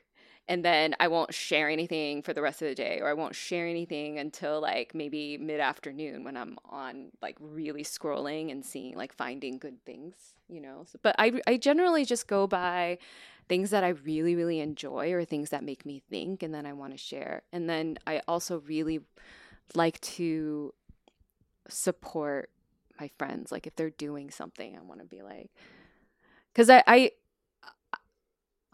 like one of the things that I struggle with the most as a person and as an actor is like that whole MB comparison thing, you Mm. know, because I was always compared to other people disfavorably, like, you know, growing up, where it was like, why can't you be more like this person? Why can't you be more like that person? Because they're so Mm. good at this, or You're they talking parents, school parents teachers, I don't know how, parents and coaches. just I feel like this was in the Chinese immigrant culture, like in general, like this was just something that we that Like, happened as a way to motivate, right? To motivate and to like promote excellence and like help you grow, but at the same time it just kind of always made me is it feel less than. demoralizing? Yeah, because then you just because there's always going to be people, if you break yourself into parts like that, like, oh, how you treat other people and how polite you are to your elders and piano and what college you get into, like, there's always going to be someone better than you at that one particular piece, right? And so Yep.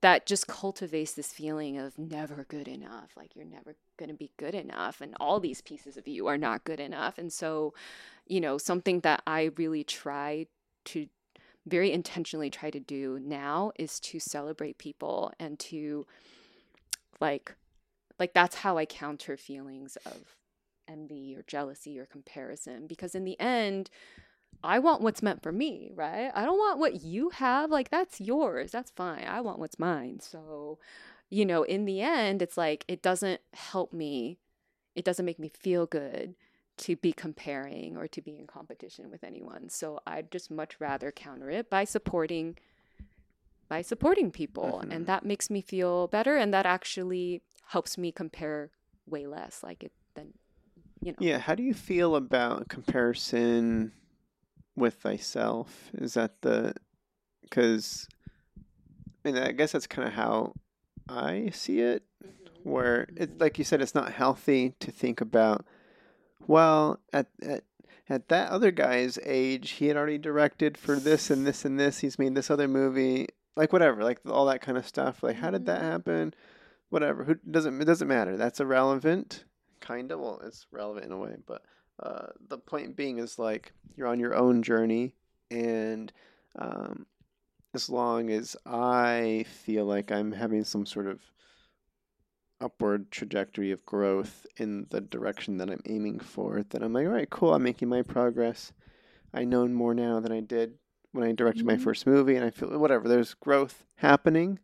So with the self comparison, I'm like, oh, cool, it's doing great. Yeah, and I think like that is like that's probably one of the best ways to deal with like that whole comparison thing, because if I want to grow, like I'd much rather it be in comparison to where I was, so that I can focus on my own journey and just stay in my own lane and not be looking at what anyone else is doing. Because again, it's like it's kind of shooting yourself in the foot to like compare yourself to other people, because there's always going to be one, Mm-hmm. at least one, who does something earlier or Probably does many. something bigger um but I think if and when those feelings of comparison do happen, because as much as I guard myself and just focus on my own lane, like every once in a while I'll still like see something that someone else have and be like, oh, I wish I had that. um but as long as I'm taking that as like, okay, if I'm feeling envious of someone, then that just means that there's something about them that I actually admire or something that I want. So how can I rechannel that energy into helping me take steps to get there or to build my own skills, Right. you know. Yeah, I guess the only we're not gonna the only thing that I could imagine where that's probably also that could backfire too, where I'm thinking about like in the future after I've directed Avengers, and then I'm like, wait, no gigs are coming in, and then I'm comparing myself to I'm like, oh, like I'm irrelevant now. I used to be such a Yeah. big deal. Why can't I get back to that? So it's just the circumstances that you're in now are not the same. Whatever the stuff is, so I could, yeah. It's a whole weird thing. It But is. regardless, yeah, It is. So yeah, I mean, because I feel that too. Because sometimes I feel like it's like what I said with like the lost momentum, right? yeah, With COVID and feeling like, wow, things were moving somewhere it seemed, and then it just stalled, for a long time, and needing to be okay with even that part of the journey. yeah. Yeah. So you always got to work on something.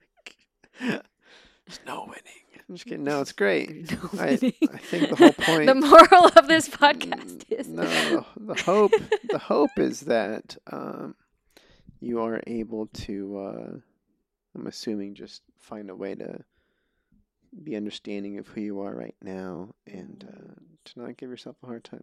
knowing how to show yourself grace, but also recognize like not all of the growth is external either, because sometimes like Mm-hmm. there's a lot that happens underneath the surface, and maybe that growth needs to happen before you see any more external growth. So being able to remember that too when Yes, for sure. again the industry looks at the external growth, right? Yeah, let's not think about that. All right, next, we are going to talk about.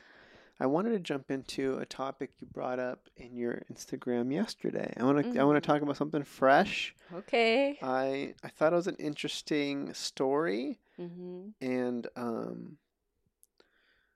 thought I would just dig into what you thought about it. I'm Okay. going to be very vague, and I'm also going to read this longer thing. You shared this story, a deep sense of aloneness in a capital world. Mm. Um, Now, I don't know, this doesn't really have, it kind of does. I don't know. There's a lot of things that we can branch off from this with, because I think about, let's say, I briefly mentioned that I just moved and I'm living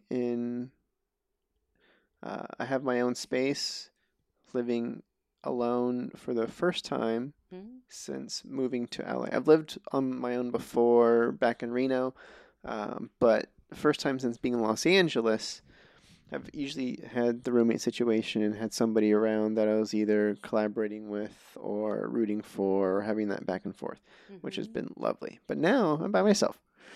which is lovely in its own reasons because sometimes roommates don't work out. Um, there's also the I don't know. Okay, I'll just read some bullets. I'm just going to read everything off. I might post this on the video version as well if you want to read along. So, a deep sense of aloneness in a capitalist world. Bullet number 1, a growing awareness that social interactions have become increasingly about our possessions, our acquaintances, and small talk. And we can, I guess, talk about bullets as we go if there's thoughts on that. Because I'm sure there's thoughts on every bullet. Bullet number 2, when work takes over our lives and the constant fight to survive leaves little emotional energy for relationships, which is kind of like my biggest fear with the path that I've chosen with like crew life, because there's that whole IATSE thing that went down, but kind of didn't really solve anything in the end, which is a bummer. Yeah. But oh, it did solve some. I don't know the two specifics. The point was, IATSE is the crew, the giant crew union, and the what's the thing? The quality of living situations for crew with the 12-hour workday minimum. A lot of OT happens in the movie business and TV business. So when you're done with 12-hour days, you don't have It's like time. you drive home and you need to sleep and then you need to drive. Yeah. So significant others, family kind of go to the wayside while you're in production. And it's hard to sustain relationships with that kind of time availability and energy availability. So that scares me. Bullet number 3. Oh, sorry. That's valid. A reliance on consumerism to fill the void. Do you relate to that? Consumerism. Or I guess the general thought on that, I guess they expand on it too, which I can talk about or I can read. We'll just continue. Unless you had thoughts.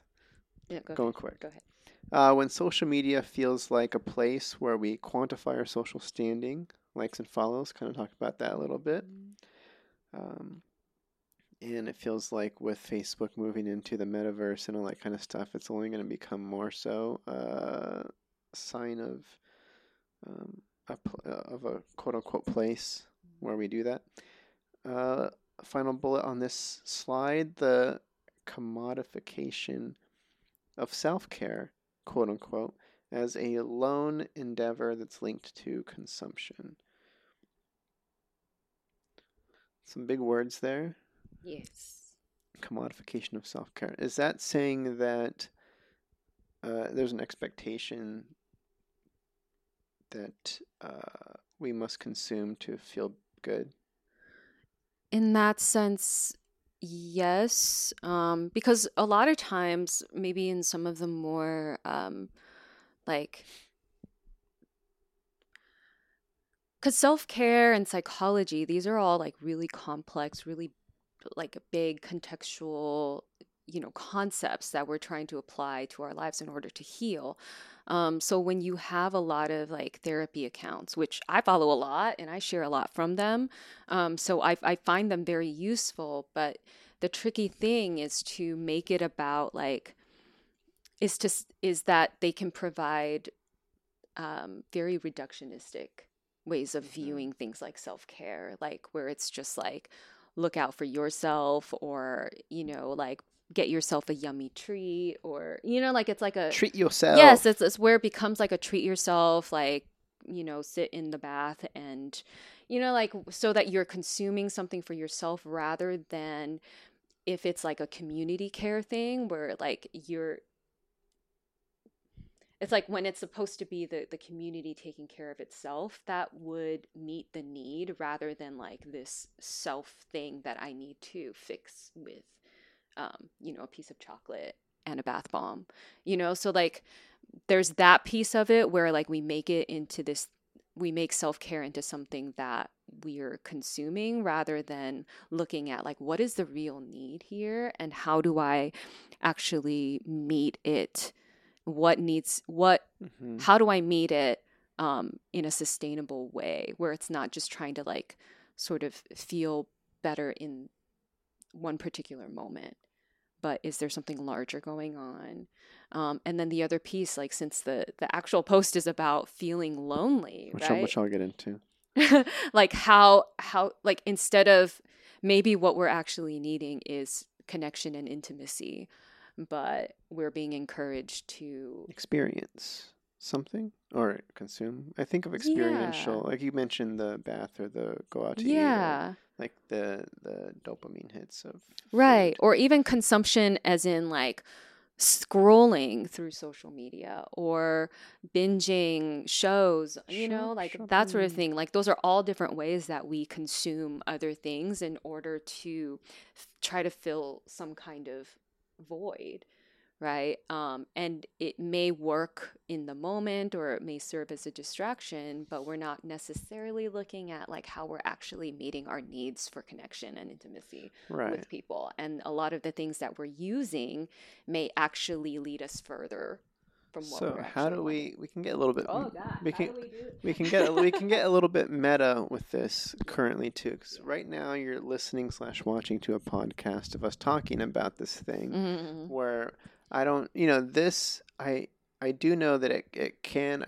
The nice thing about podcasts and just like listening to conversation and being a part of conversation is there's that sense of connectivity that happens there and that social interactionness that we long for this day and age where I feel like extended conversations don't really happen commonly by default. Like having you don't sit with people and talk for 3 hours anymore these days, really.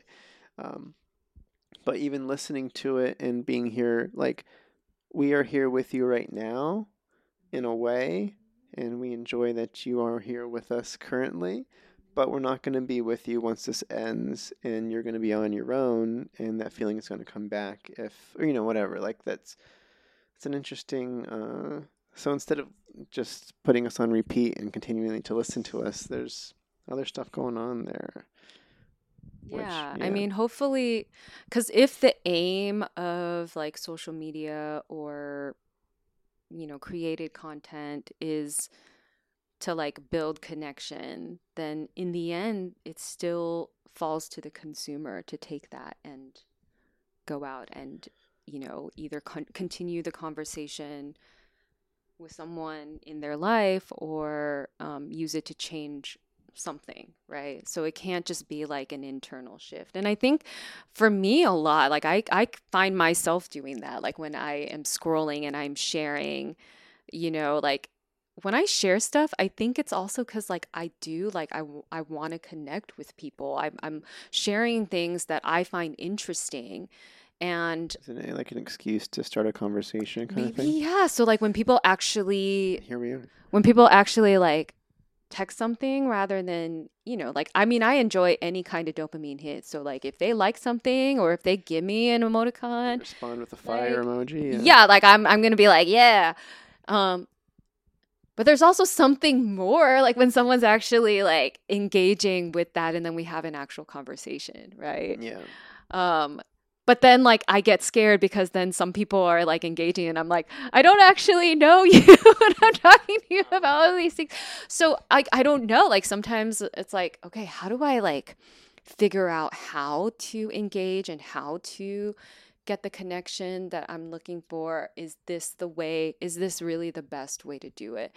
But then I also get people who like, tell me like, I appreciate the kinds of things you share, And so I'm like, how do I balance this with like just wanting to share at large because I feel like maybe a lot more than just me will respond to it versus like just going directly and having conversations with people that I know and I know I can have like these deep conversations Yeah. with that actually meet the need that I have rather than That's like a good idea. just posting, sharing, retweeting, and like hoping Yeah. someone will engage me It's first. I see that a lot like let's just say like hosting a party, for instance. Mm. Is it always bugged me back in the day. People still do this too sometimes with like, hey, so on social media they'll blast out to their followers is, "Hey, who wants to go see this movie? I want to see this movie. Who wants to go?" And then I don't know if they're hoping for a certain someone to respond to it, or they can just be like they could ask the people they want to go with directly Mm. versus putting it out there in the world. Um, You know what? That's actually like that. Because I know when I invite people to like a screening, I actually don't invite people directly. I'm kind of like, because I think there's a what I, fear of rejection. yes, I think like maybe it's a fear of rejection or a fear of like placing pressure on people or like I don't know what it is, but for me it's easier to just be like It's a good this screening here at this time. If you want to come, you can come, but if not, no, okay. no You know, obligations. catch you next time. So maybe it is this sort of like yeah. It's a fear-based decision, I think. Yeah, Because you can yeah. definitely say that same thing to an individual. Is, "Hey Eddie, I've got the screening. It'd be awesome if you went. No pressure. You don't have to go That's if you're busy." It true. still works, and I feel more Yeah. appreciated that you thought of me and you wanted me to go, and I get that hit, and then I have to politely decline because I'm busy and it's nothing Yeah. personal, and thank you so much. Like that, I feel like I'm always a fan of the direct versus the Yeah. blast, but I Yeah. definitely get the fear thing of I'm having a birthday party and I'd rather not have you say you can't go or it's not a priority for you because that's going to Mhm. hurt my feelings. Because Mhm. that's no fun. I'm gonna Yeah. cry. All right. So let's jump into. I want to read the description of this post. Okay. I am kind of. I feel like it's definitely leaning a certain way in it. But I will bring it up after. All right. I'm gonna read the full thing. Okay. This is from the Wrap issued. Is that how you say this one? The Wrap issued. The Rapacid. The Rapacid. It almost seems like a play on like therapist, like pissed. A therapist is pissed, kind of. Therapist. Does that make sense? All right. Therapist. I did not get that. A therapist. So it's an angry therapist. Not to Uh, be confused with the angry therapist, which is another account. oh, is that one? There is one. Wow. Okay. They're competing. So this caption says, "Do you ever feel disappointed with the world? It's one of the most unsatisfying experiences because there's no specific person or issue at play, just a deep sense that the way we live doesn't sit well. When I have these moments, I become despondent about the distress that I see around me. I feel like we are in the midst of a global mental health crisis, an epidemic of loneliness. We often look at recent changes to explain away the distress. We look at economic and technological change. We look at the recent pandemic and the effect it has. There is no doubt about the secondary implications of these, but in my opinion, it is our ideology that is the major player. There are clear evolutionary reasons for this social pain. We are ultra social mammals whose brains are designed to connect and respond to others, yet the prevailing principle of a capitalist society is individualism. Individual effort, self reliance, and independence are revered. We are encouraged to compete and compare. Loneliness is integral to capitalist ideology. It is the human cost of a functioning capitalist system. We use consumerism and productivity as ways of coping. This is how it is designed. I see the impact of this at all levels. Busyness and the focus on work help us to avoid our discontent. Then treating ourselves, quote unquote, in our downtime continues the job. We've been told that earning and buying makes us good citizens, quote unquote, and we feel guilty when it doesn't satisfy us. But I also see it in the ways that we interact. Is it just me, or have our social interactions become more frivolous? It's as though we've lost the emotional commitment required for friendship and the intellectual effort needed for conversation. When I have deep and meaningful interactions, I feel so thankful, but it becomes even more acutely obvious how it is otherwise missing. As a therapist, I'm also aware of how this ideology is pervasive in the therapy room with our incessant focus on individual responsibility. I find my own meaning in this world by offering a space where ideology, politics, and the permeating sense of loneliness is never ignored, There is a space for this in therapy. Whew. Great. And that there's a lot there. What are you thinking? You go first. Okay. I will relate to certain aspects for sure. Mhm. With I always think about when I'm feeling down, the thing that always brings me back up is looking at my to-do list and checking stuff off that list. Always gets me back into uh, a level-headed zone where I'm like, okay, I'm like making that progress. I'm being productive. I'm feeling good. I'm that's definitely, I guess, like this they're describing it here as a coping mechanism for my loneliness potentially. Just kidding. um so busyness, yeah. The thing that also intrigues me too is I'm always kind of uh, what's the word, hesitant, um with I don't know much about how to build a capitalist society or what the end goals of capitalist society are, Mhm. on if a bunch of people got around the table and are like, we want to promote business, we want to promote individualism because we think people should have the rights to make decisions and vote and blah blah blah. And also we're really thinking that we should really push people to be lonely and isolated, and that'll increase the productivity of our businesses. I feel like it's more of a symptom of the society versus the goal of it, Mhm. because this is described as loneliness is integral to capitalist idol. Jeez. Loneliness is integral to capitalist ideology. So I kind of got Mhm. hung up on that a little bit. Mm. I'm like, is that true or is that a assertion? But regardless, those are thoughts. Yeah, I don't think anybody really goes into like I don't think that I have this feeling that most people are not consciously thinking about like going in, this is the ideology that I want to have, and this is how I want people to feel. So I even think like in terms of like capitalism, it's just like I mean, it's been around, since pretty much the beginning of this nation, like this concept of like free market capitalism. And yeah, I'm not like it's been a long time. I was a sociology major in college, so Hmm. like I read about all this stuff, but it's been a long time since I've read about it, and really studied it extensively. And so like it's I feel like there's a lot about capitalist ideology that I can't really speak to. I mean, I just know. Okay, huh? But I do feel like the individualism thing and then the loneliness thing as a result of it, I feel like those are byproducts of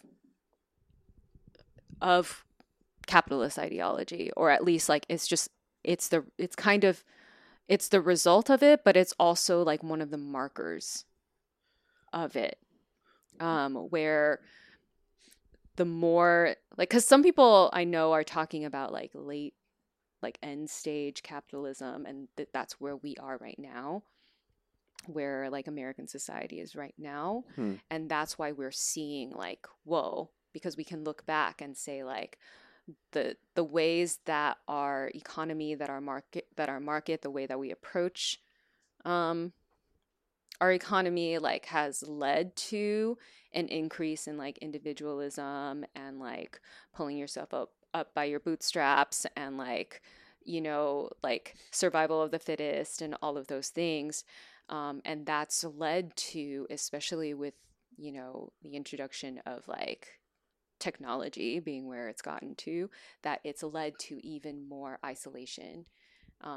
And so I feel like there's sort of like it's kind of like, to me, I kind of describe it as like a pendulum swing where it's like it's kind of heading in this direction. And so as we are realizing that like, well, we're realizing some of the traps of Hmm. capitalism, or some of the traps of individualism, like we want to like try and go back to the other direction. So I actually I find it interesting because when I was a therapist, I would notice that a lot of clients who would have coping skills that may feel extreme. Like if I speak for myself, like perfectionism and approval seeking and being a people pleaser and having a really hard time saying no to people and establishing my boundaries, I'm like over here. And then when I started to heal, I started to have to like swing the pendulum almost over in the opposite direction, so that I was like saying no a lot, like, and all the time. And I almost needed to like swing it in the opposite direction because I needed to know what that felt like, or at least it felt like to me I was going to the extreme in the opposite direction before, and we go kind of back and forth before we settle in a spot. And so I've actually been noticing these like swings a lot in our society. So we like it's like we gravitate towards the extremes, and then we don't settle.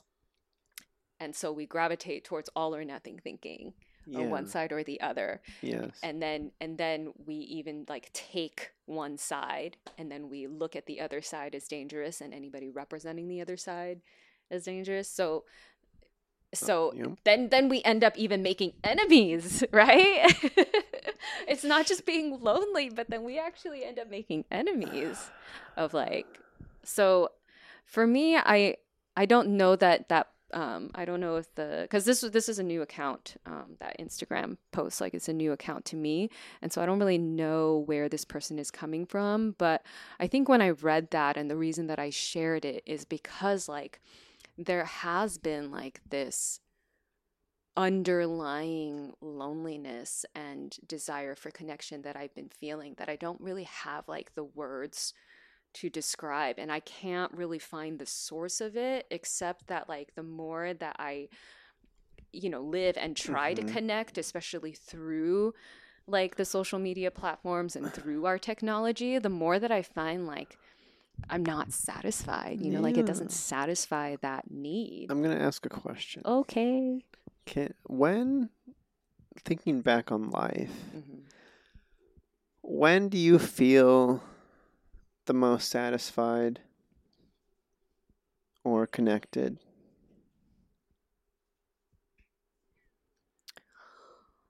When I feel... I have my answer, but your answer. I'm putting you on the spot. For me, it's when... If I think about like... So three things actually. Or three, like... The first is like when I am with like my lifetime friends, I think. Like, or people that I know like I am very, very close to. Or people on your close friends list on Instagram, yeah. Well, yeah, like essentially like my like time spent with close friends. And just just simply having conversations, right? Like the people that you can talk for hours with, even if you don't see them all the time. Like when you talk, like you don't have to have a facade with them. You can be yourself. The second is actually being on set. Yeah, that was my answer. Even though a lot of times it's like, I may not, like sometimes they're like complete strangers, like you don't even know them. Usually. But you're doing something, like you're doing your thing, the thing that makes you feel most alive. And I think when you can do that, and it's, for me, being on set, especially because you're collaborating with like a whole group of people to make something happen. And I just adore that. Yeah, because you're doing that and everybody else around you is doing that thing that they do and that brings them most alive as well. It kind of harkens back to, I feel like, way back in the hunter-gatherer days of humans, where there's like a task at hand and we're just in our own little bubble world, and this is the task and nothing else matters, and we're just trying to survive and make our thing, and we all have our individual jobs providing to the village, and we all feel completed and needed, and so everybody does their part and you're working towards a common goal, and it's also just doing something that you love. And it's Um, a very in the moment task as well, where yes. you're forced Yes.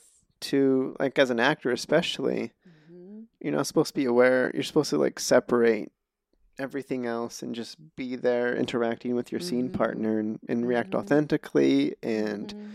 all that kind of stuff. So it's just like everybody's just in the moment, and it's beautiful. It's how I see it. Mm-hmm. But yeah, Yeah. you have a third thing, or did you have more on set? Well, third thing is wushu. Just Mm. having a practice.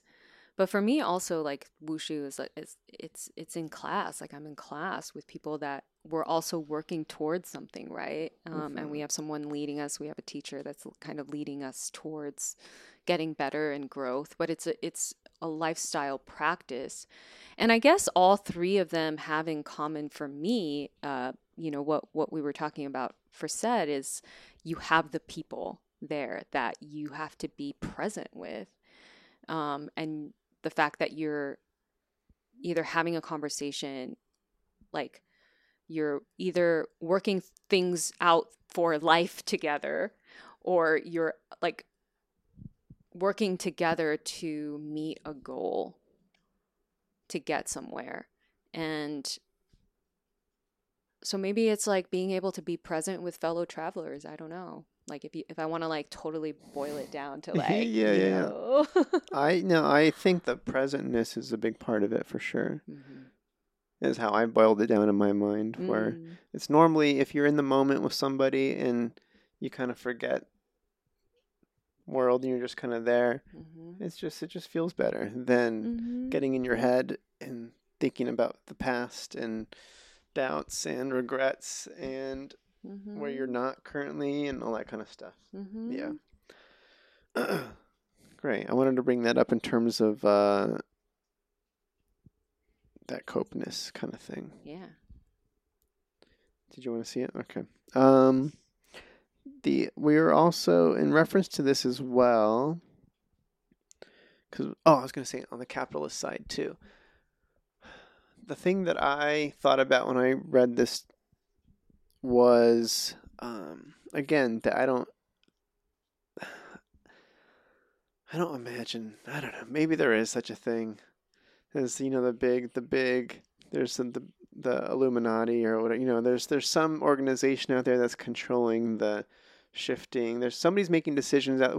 I don't think that's the case. I think more like, let's talk about Facebook, for instance, where there is Facebook, and then they have Instagram, and they have all this other stuff.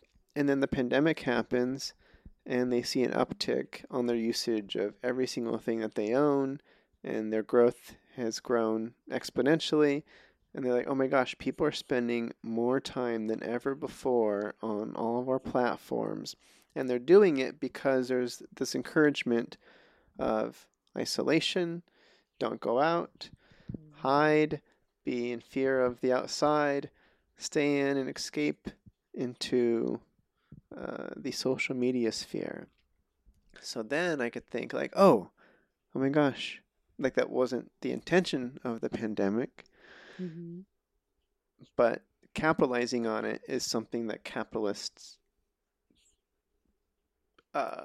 companies are just trying to exploit. Is like, how do we get people to sleep less so they can spend more time watching stuff? How can we expand on the stomach so people can eat more of our food, or like Mhm. whatever the thing is? Yeah. So for them, uh, in the moving into like the metaverse and stuff, is like, oh, people, or the divisive thing, the divisive nature, people spend more time on our platform when they're arguing rather than getting along. So how do we Mm. exploit that? And then how do we keep people in their room alone but still connecting with people? And can they do it through our platform? Let's introduce this virtual Mhm. reality metasphere space where they can design their own home and they can hang out with people all day, but they're doing it through our thing. I feel like I've seen movies about this with that same. Premise. Yeah. Yeah, so I'm just saying that to say that I don't think there's a master plan, but humans are good at seeing a trend and trying to exploit it. But Yeah. So I think maybe that whole the part of capitalism is, the drive to to make money and to seize opportunities to make money without necessarily thinking through, well, what are the ramifications to people, and the society that we want and to culture. And so I think for me, it's just like I don't really necessarily have like I love social media and I love connecting. I really love connecting through like Just in any way, DMs. in any way. Yeah, like DMs and having conversation. In fact, what I've found is that like it's easier for me to get to know people through like messaging first. And that's happened with a lot of like my close friends is that like we start out with That's how we started out too. Yeah.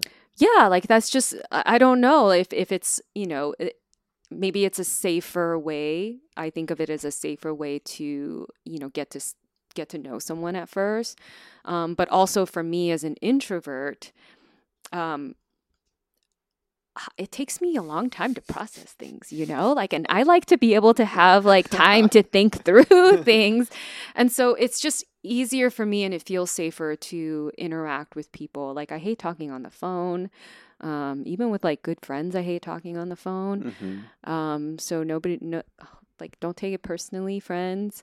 But it's just, so I feel like with anything, any tools, right? You can use it for good and you can use it for evil. Yeah. And you can use it mindlessly.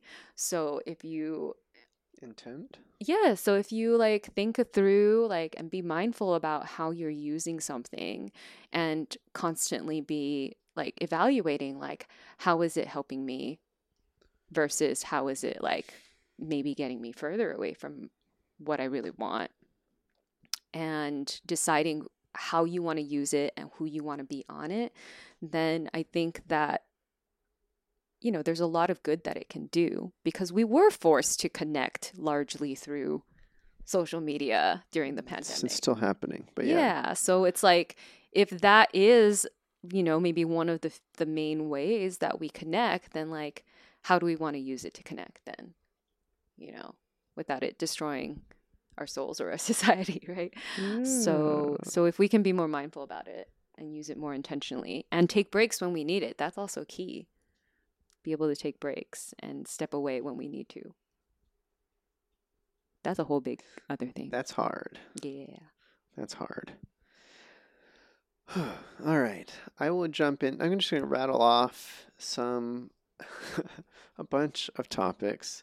This is from another account that you follow that you've shared from the holistic.psychologist. Yes. I went to their account and just looked through stuff, and I was like, oh, there's a lot of interesting things here. Mm-hmm. I forget which one you shared specifically, but I did notice that you are a follower of them. Yes. Okay. And let me know if there's anything here that you want to expound on.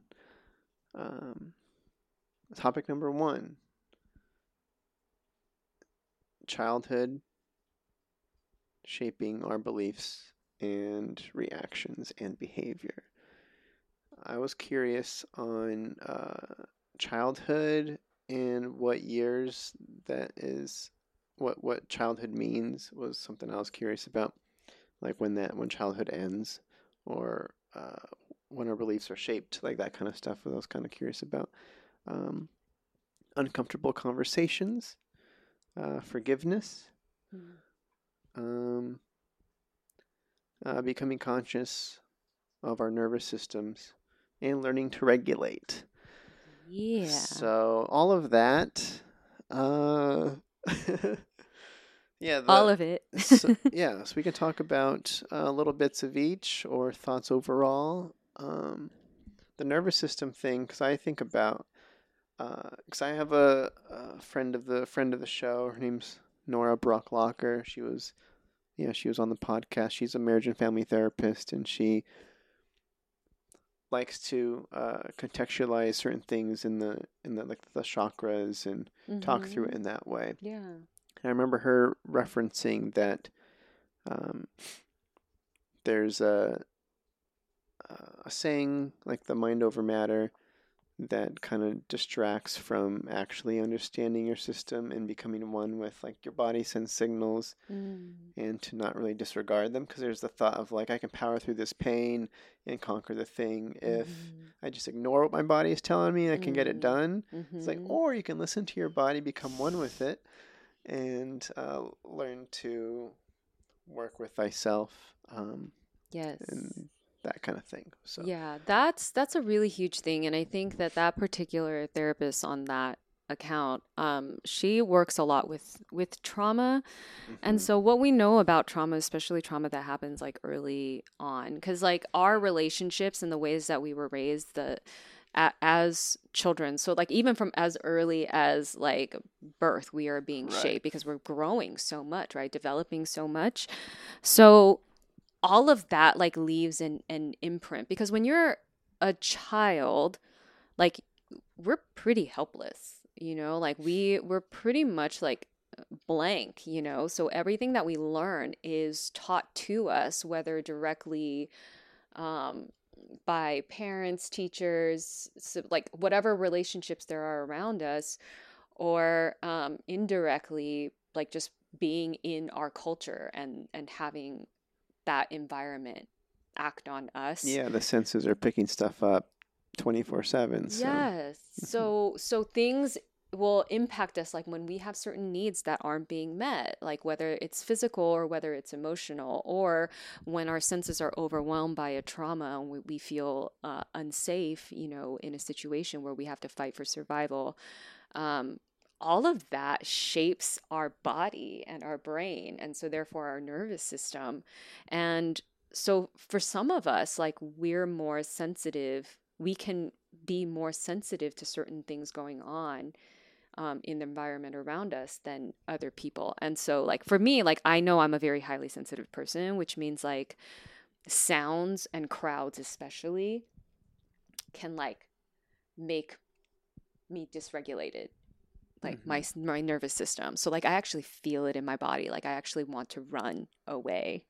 So that's like fight or flight. Like sometimes when I get overwhelmed, like I have these sensations in my body and it's telling me like it is time to go, hmm or I need quiet, or I need, it's like you're good. That's So like learning to recognize how our nervous system is and recognize what its responses are and why we respond in the way that we do, like that's all of that particular therapist work. A lot of therapists work in that way if they work with trauma. hmm And I think in a day and age where a lot of times it feels like we're in crisis all the time, um, all hmm of us are a little bit more like our nervous systems are tend to be more reactive, right? So like it's not at rest. When we're at rest, we can think critically, we can evaluate things, we can like it's easier for us to have empathy because we can take on other people's perspectives.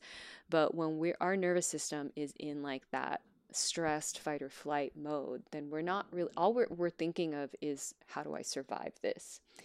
Not necessarily like I think of like traffic and people in their cars. Like it gets stressful out there just trying to survive the roads, and you're mhm, going at high speeds and you're like mhm. high danger. So that's why road rage comes up, and people they have very difficult times empathizing with other drivers.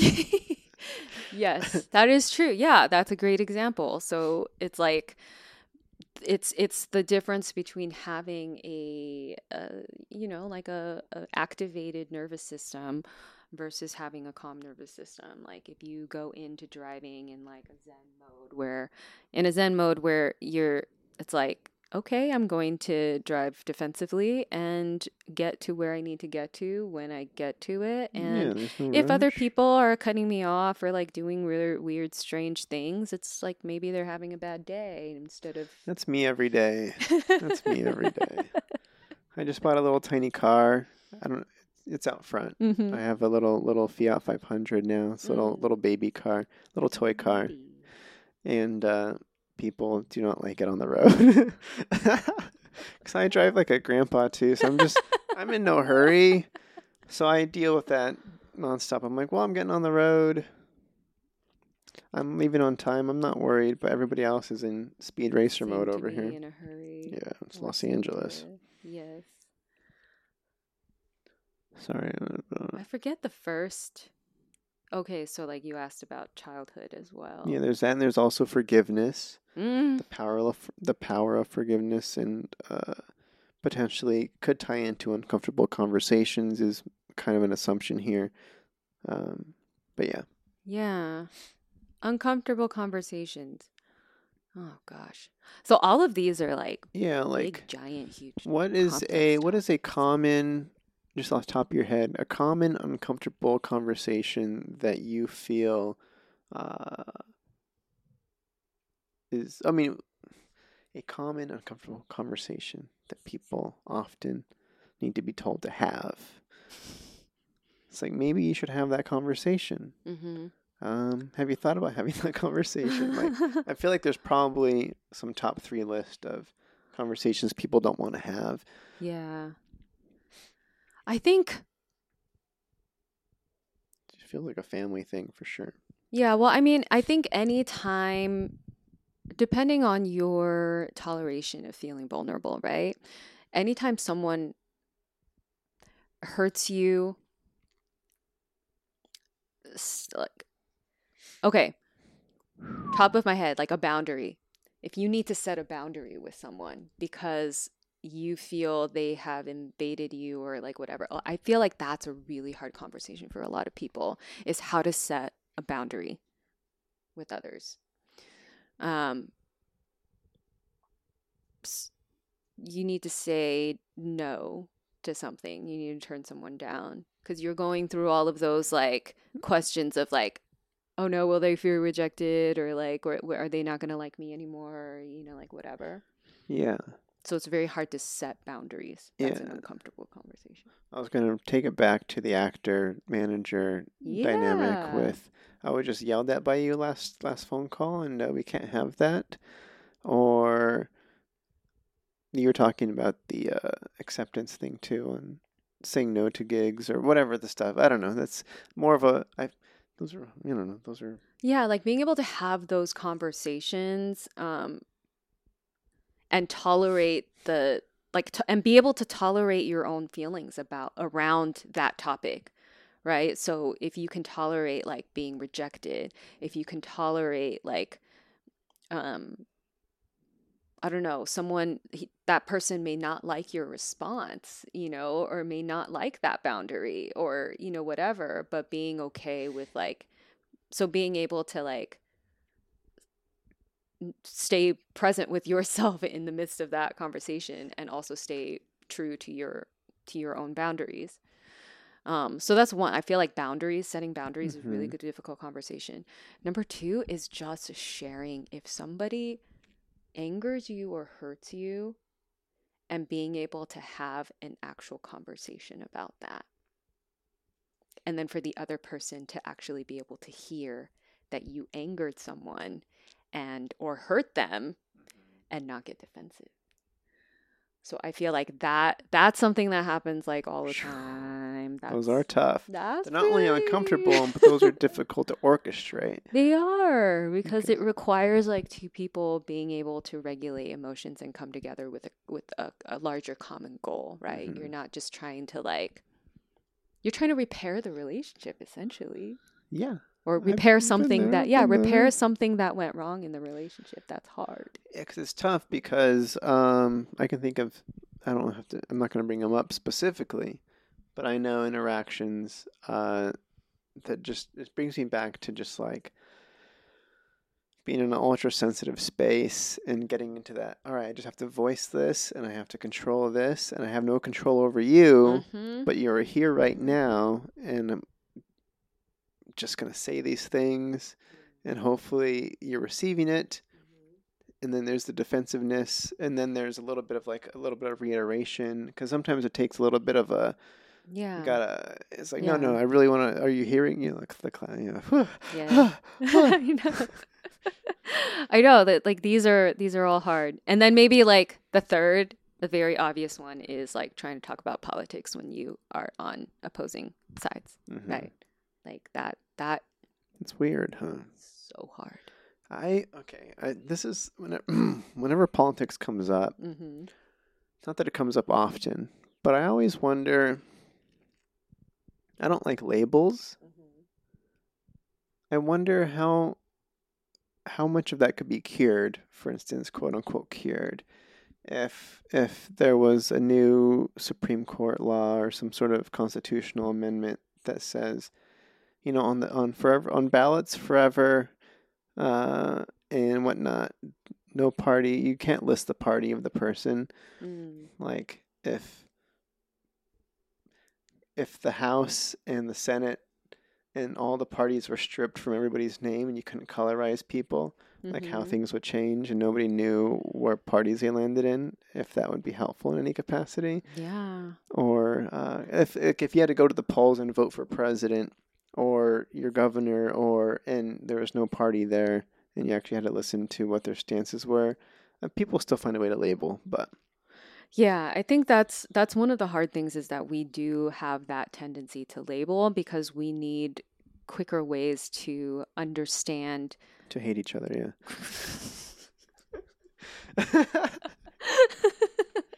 It's like, are you red or blue? Okay, yeah, I don't like you. Next. I'm just kidding. Well, the problem with that piece that I find is that the things that we are taught to believe about what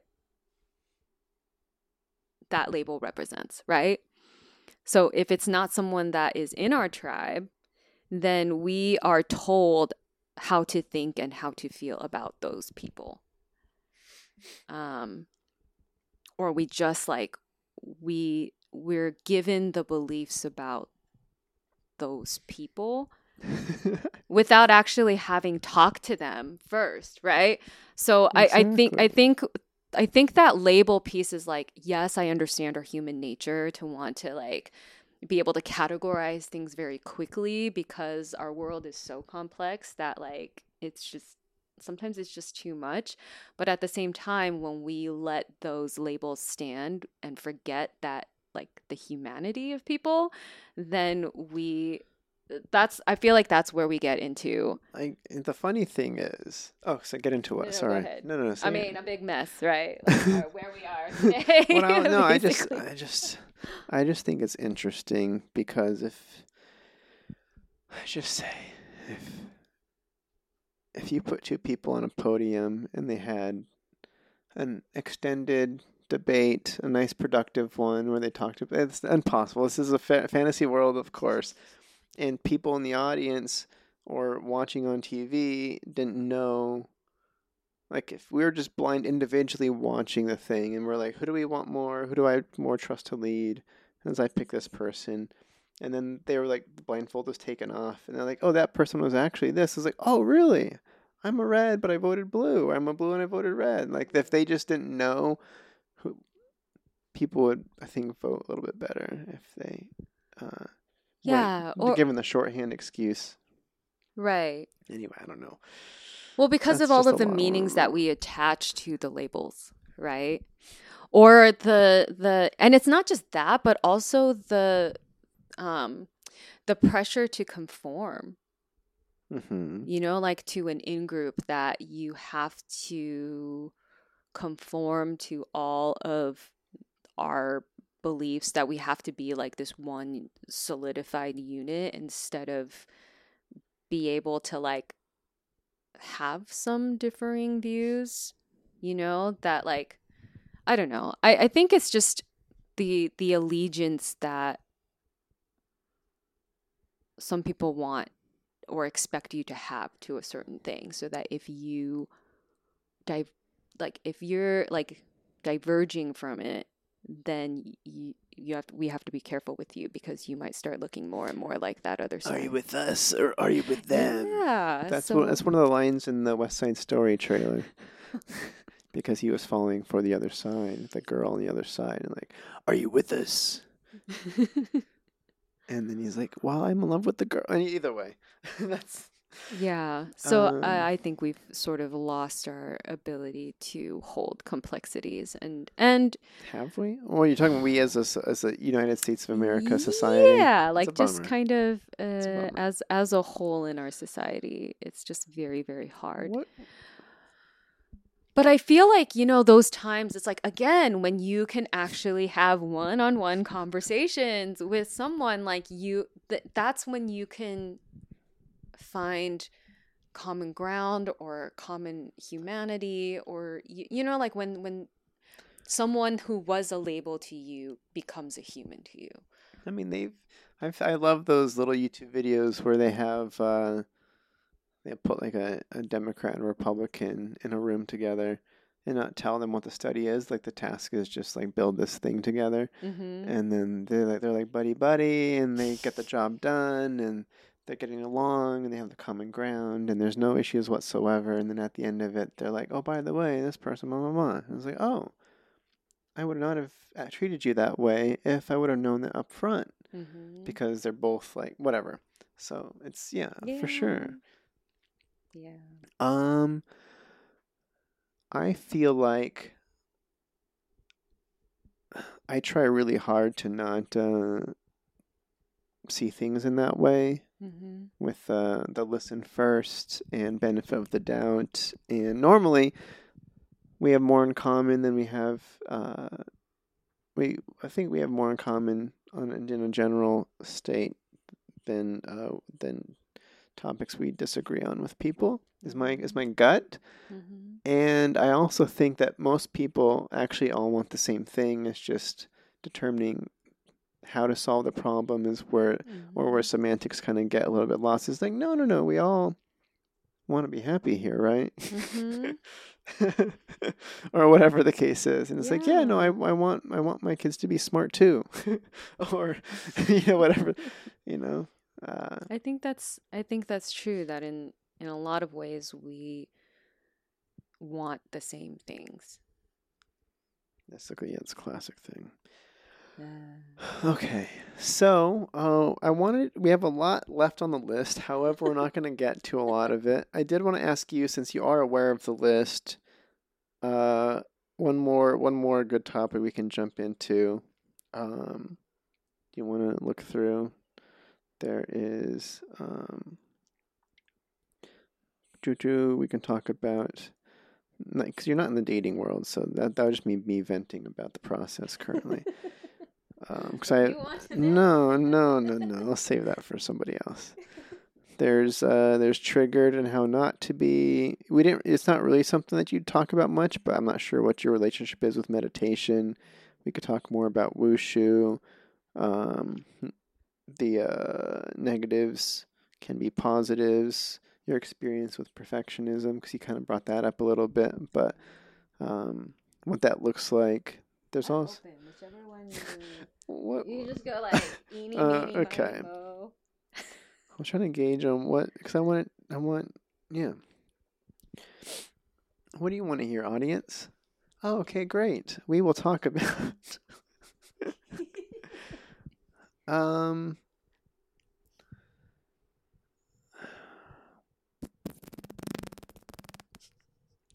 let's talk about, perfectionism Okay. and what that looks like, Mm-hmm. and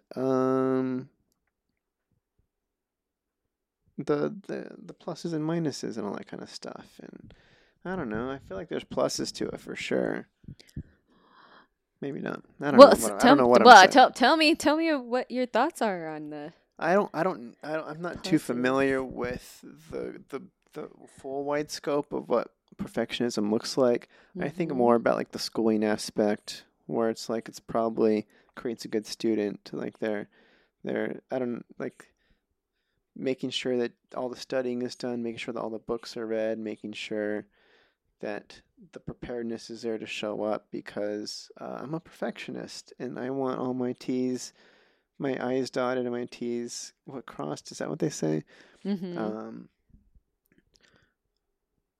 but I am very much not in the perfectionist camp. I am very much like, what do we need to get this thing done? Mm-hmm. And am I happy with it? And is this thing like, that's kind of my struggle with filmmaking, I guess in general too, is you're never gonna have the time really to get the perfect shot, or Mm-hmm. or get the perfect take or whatever. So it's kind of like, are we good to move on? Okay, Mm-hmm. is that good enough? Everybody on the same page with are you good? Okay, you're good too. Yeah. No, I can do better. Okay, let's go again. Or that was perfect. Directors say that a lot too. It's a lie. I'm just kidding. Um, Now we know. no, stuff is good. I feel like with perfectionism, I differentiate it from like having really high standards or from like um, being someone who's very motivated and driven to succeed. I differentiate it from like being someone who pursues excellence. To me, perfectionism is this sort of like there's a lot of shame attached to it because there's no such thing as perfect. We know it like that's like it doesn't exist, but we feel compelled to be that. So it leaves you in this perpetual state of not good enoughness. So Okay, this okay. constant state of like shame and worthlessness about yourself unless you can live up to this impossible standard. Is it so? Is it more of a internalistic journey versus how did what? I think it translates into external because, then like if well, I mean it can transfer in two ways, right? Cuz so you can have the high super high achieving like golden child kind of, so you can by all intents and purposes look like wow, that you're like the perfect student, daughter, whatever, anything, Hmm. that like you're so you can often perform that way, but underlying you just don't, and then sometimes you can get to a point where you become like a discouraged perfectionist where you're just like I know it's impossible and I feel so bad about myself that like I can't reach that, so I procrastinate or I just can't finish projects or I because I'm so burdened by the pressures of it that I know I cannot meet it. And so then I feel bad about myself. And what I found about perfectionists is that it's almost this like inability to tolerate mistakes, um, extreme high criticism of self, which sometimes then can also become like high criticism like of others, you know. And it just becomes like this rigid way of being where like you basically can't tolerate your own humanness. Like you can't make mistakes and you can't Hmm. fail and you Hmm. can't, like rejection is terrible and, like, so it can become like such a rigid thing that like it completely gets in your way, you know? And other people can still look at you and see like, Yeah. wow, you're like this stellar like performer, high achiever, and I wish I could be like you, but then inside it's like you're like like you struggle with all of this like imposter syndrome, and because no matter how good people like think you are, you haven't hit the mark of perfect. You Hmm. right because you're aware of like where you fall short of that.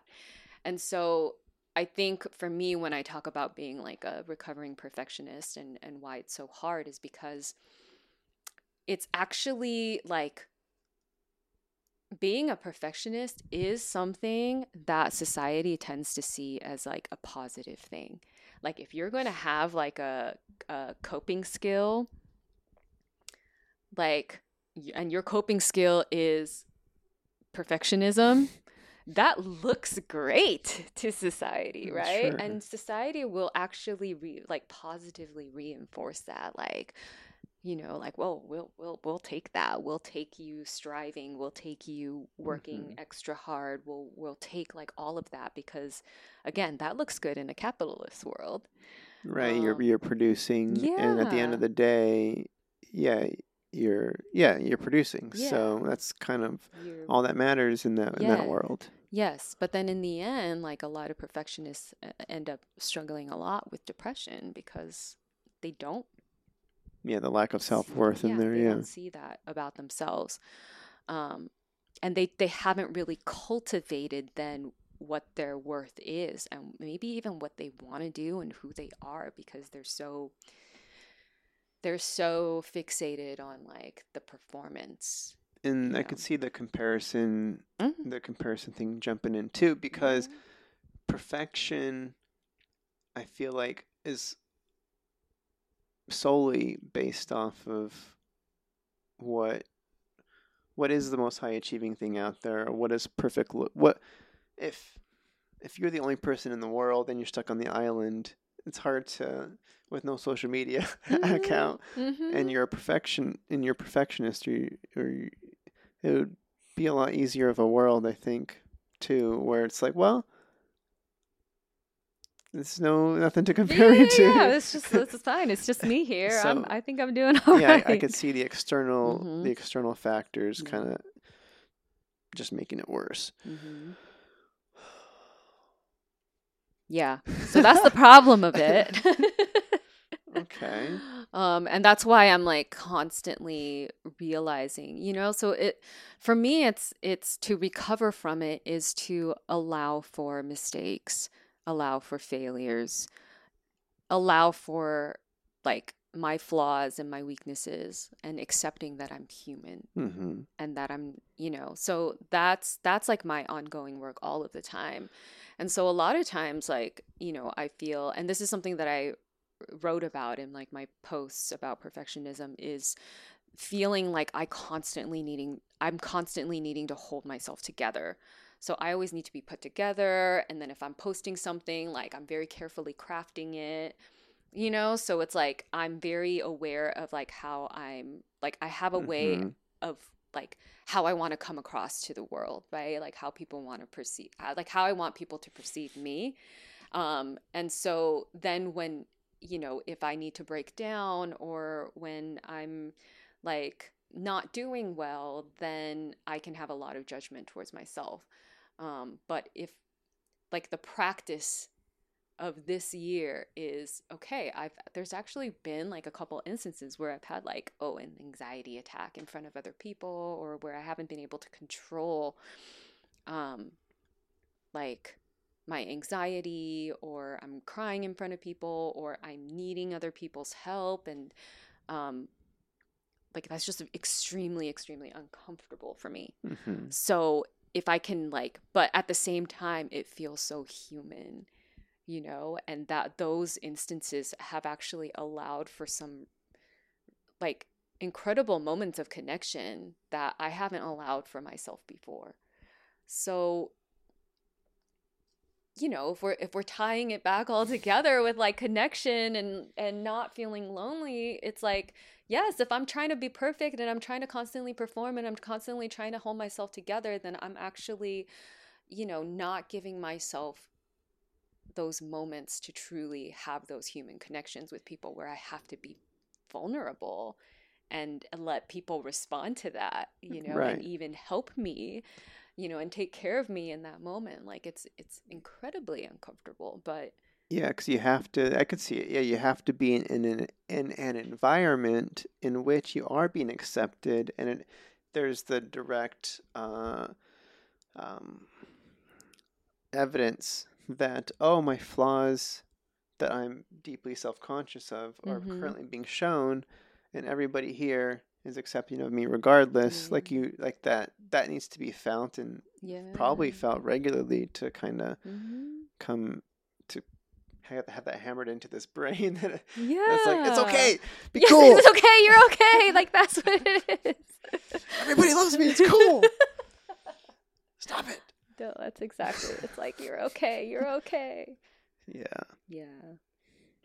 Well then, lovely. Great. Well, I am going to wind us down. Okay. um I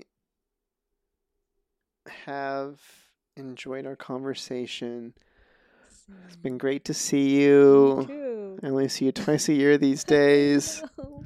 Um, No, but very cool. So, what I talked a little bit about 2022, but is there anything? I'll just ask this basic question here. Where can people follow you to keep up with everything Hana Wu, so they can be in the know on what's going on and support like projects you're part of, or if there's anything that you've got cooking that you want to plug or whatever. I don't know. That's the thing. I would say probably Instagram is still the best way to kind of keep up with what I'm doing in the day to day. Twitter is kind of like random thoughts that I'll just put out in the void and, Mm-hmm. like, That could be fun.